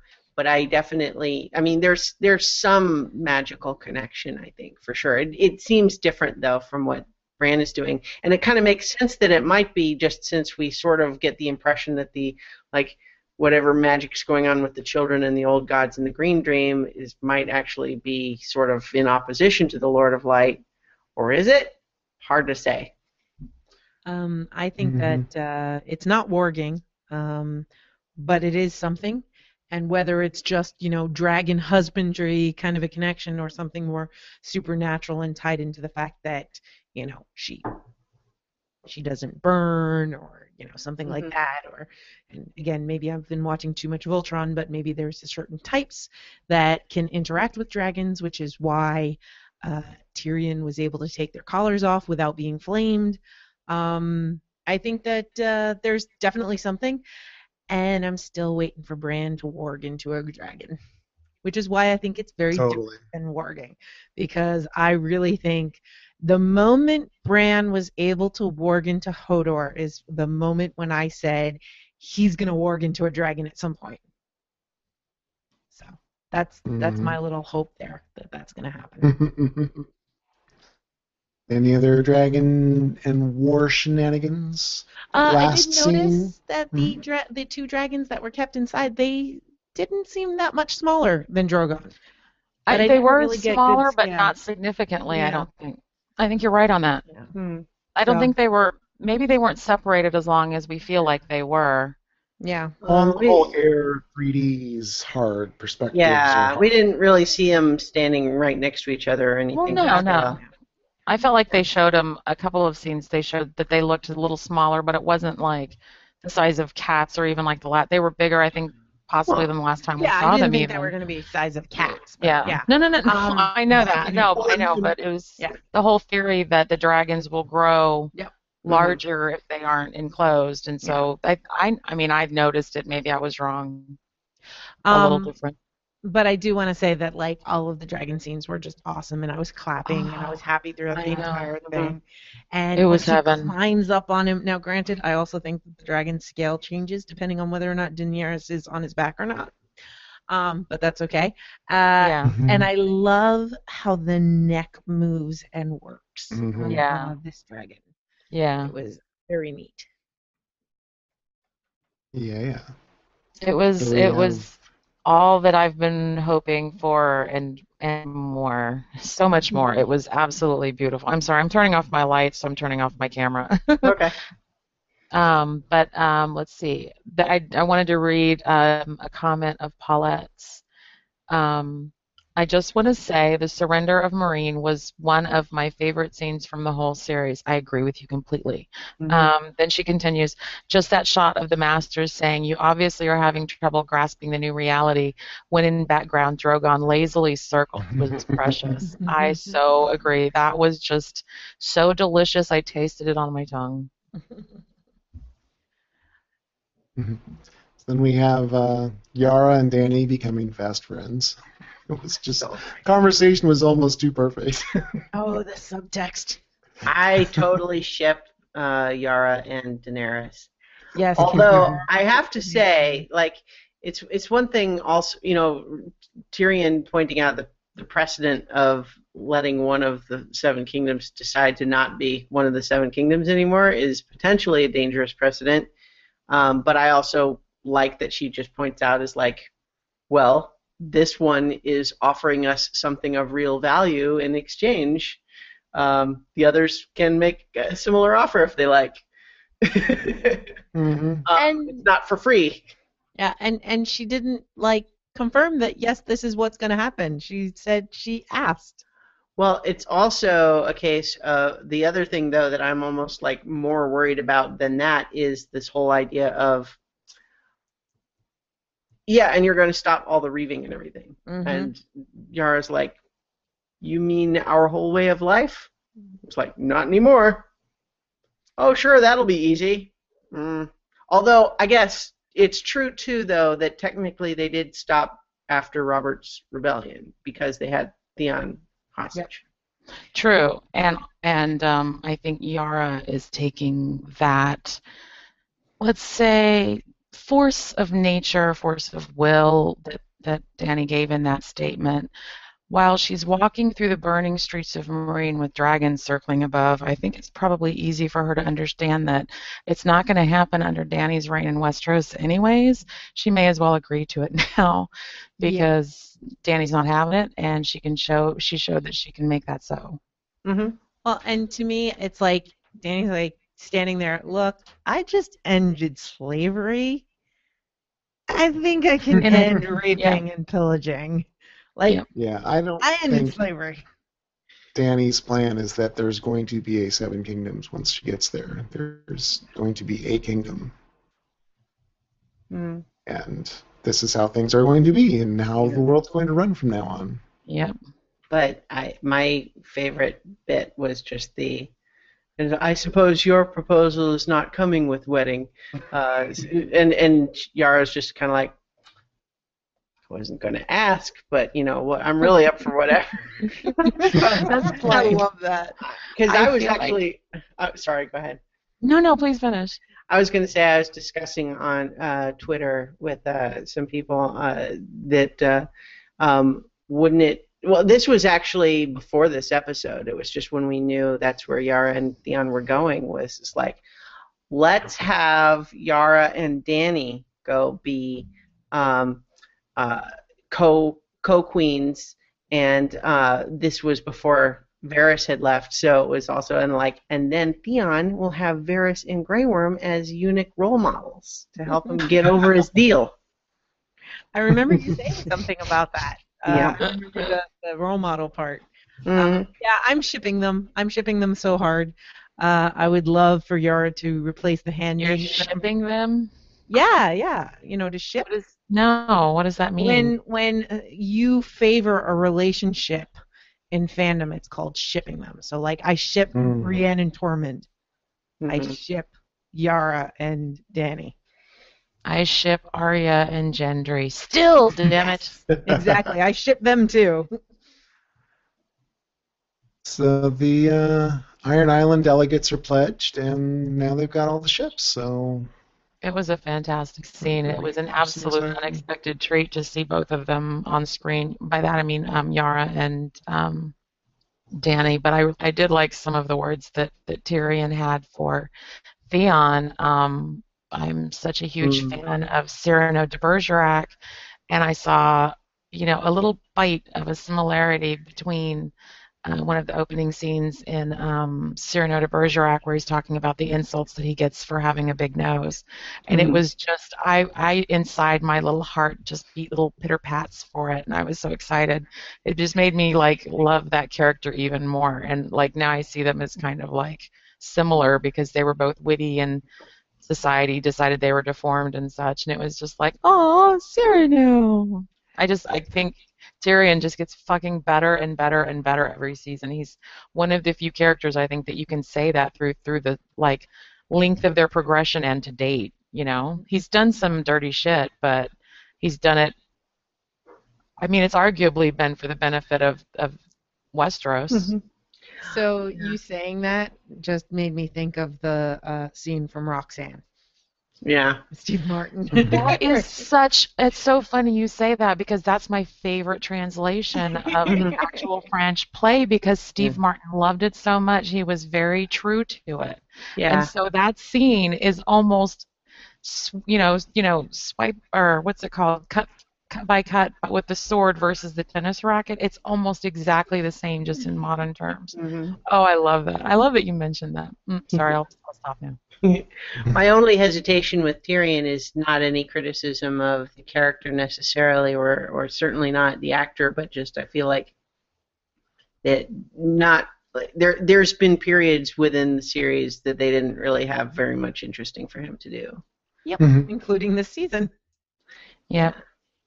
But that's not any criticism at all of how cool the character is generally, or certainly not of Peter Dinklage, who continues to be amazing. So, are we ready to rate? I am. I know I'm not the best to judge, but I think we've got one more comment in here. Okay, so wait. I don't see any Matt more said, other than his rating one. Well, I was going to read the stuff before his rating. Okay. Sheriff Bullock said, I'm going to skedaddle, but here was my review. Marine was fantastic, which I think we all agreed on. He wants more Yara and Danny, which I think we all agreed on. Winterfell was disappointing, which is interesting. Okay, so big on spectacle, but he's very disappointed in the Stark children. So fatherly. So your verbal stumble made me think. So is it Dara or Yanni? What's their ship name? Yarny. They're Yarny. Oh wait, Danny's got to go first. So Dara.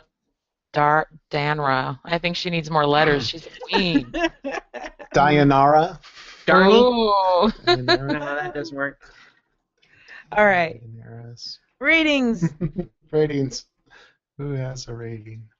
I'll go first, and what I'll say is that just in anticipation, I will say that I am sorry that you guys didn't like the episode as much as I did, but I am going to give it an 11 out of 10 flirty smiles. That is totally allowed because I've done similar ratings. We have to accept that. I think that while some characters made decisions that I didn't like within the context of the story, I thought that the episode was amazing, and I loved it. Okay. Chooch?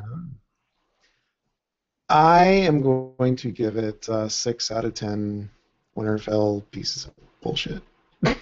Wow. Yeah, not for me. Because I Marine really saved it for me because there were definitely parts of the Winterfell stuff that I did like that just weren't as many, and with the characters overall I did like it, better than 5, but I didn't buy a lot of the character justifications, obviously, for the bad choices they made. I think they're still doing some lazy writing. Viv? Next. I'm still deciding. All right, I'll go while you decide. Okay, good. I'm going to give it 9.511 pincushions out of 10. I really dug it. I thought it was a great episode. It's not a full 10 for me just yet, but I think, I'm pretty sure this is the highest. Yeah, this is the highest I've rated an episode this entire season. So I think it's my favorite because of the spectacle, because I've been waiting for a battle like this, and because of all the happies that I got from the dragons. But I dug the Winterfell storyline as well. I mean, it was riveting. Kept me going. Viv? Okay. So I thought that the episode was fantastic. I liked it way better than last week's. I still have to give it a 9 because I love the show, and I struggle to go below like 8. But there were things that bothered me as far as like there were just, I mean, you've already heard me say it, but and it made us fight. Christiana, my fiance. Oh, I'm no. sorry. It wasn't a fight. It was a spirited discussion with Yeah. respect towards the other person's point of view. Always trying for respect. Yes. Yeah, I have a question for everybody. We did this a couple seasons ago, but I'd like to do it this season as well. What do you think the last scene of next episode will be?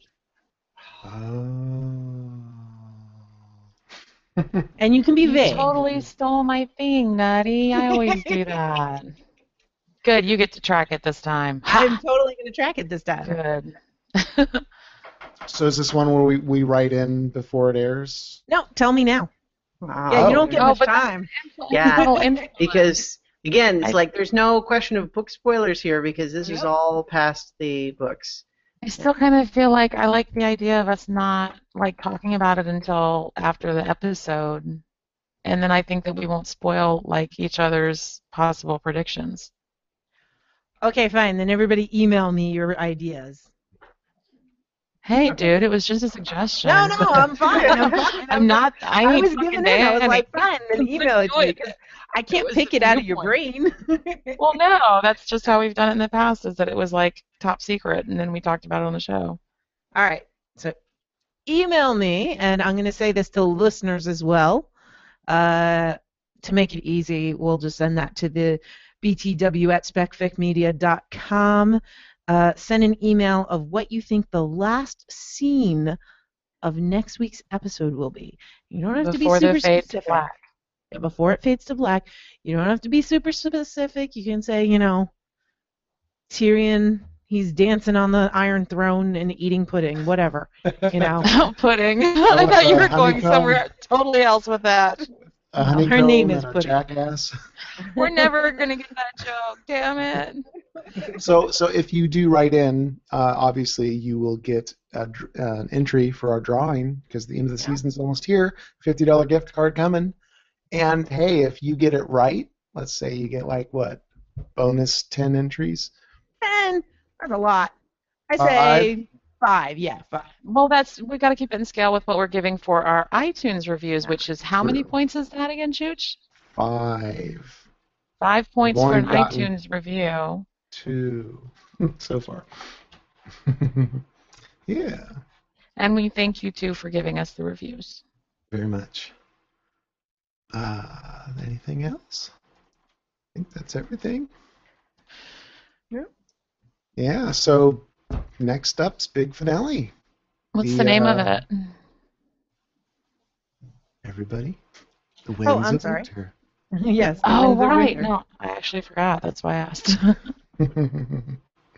Yeah, so it'll be Winds of Winter, and Which we know is the name of the next book. mhm. So that to me says we're all going to be spoiled.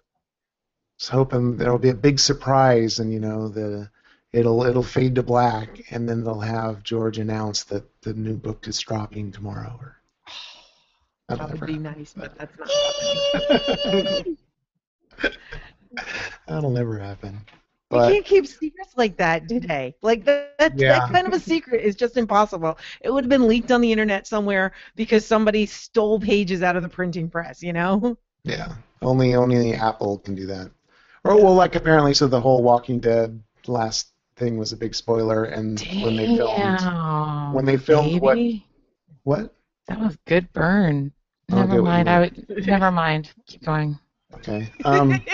I think I misspoke. The Walking at the end of it, there was a big cliffhanger. I think I said there was a big spoiler, but there was this huge cliffhanger.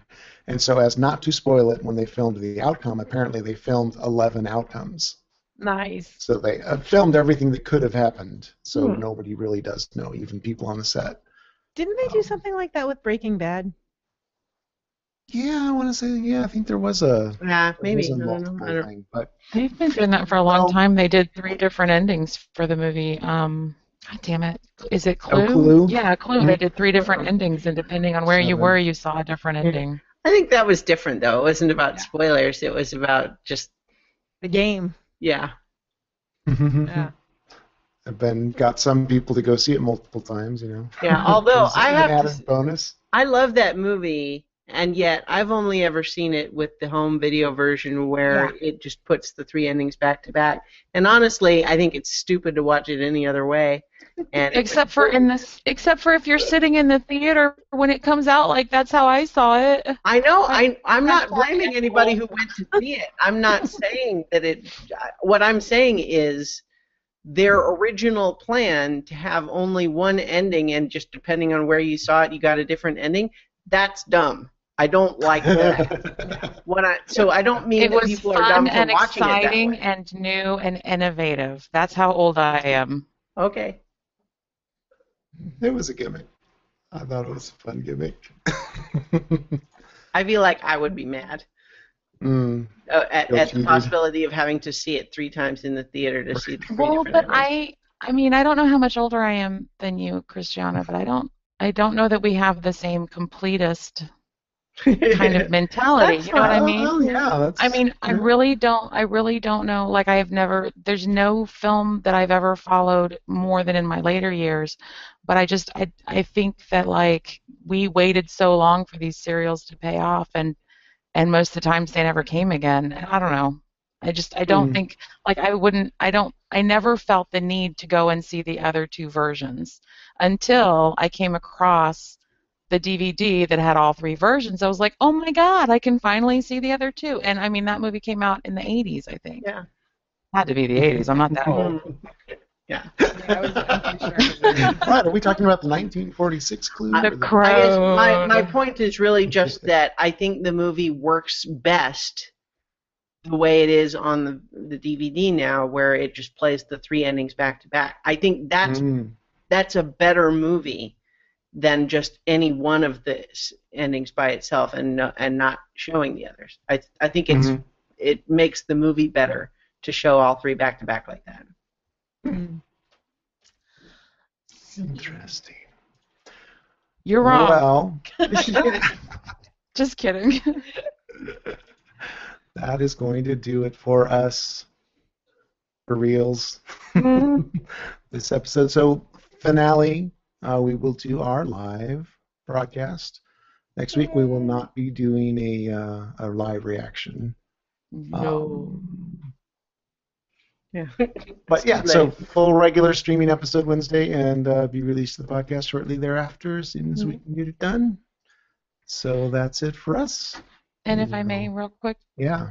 just a reminder for folks to keep on giving us feedback, because we will be collecting points numbers of entry during episode 10 as well. We won't be revealing the winner until we do our finale episode, which will be after the last episode that we cover for the actual series itself. So the reveal won't be until our wrap-up episode. Right. Precisely so. All right.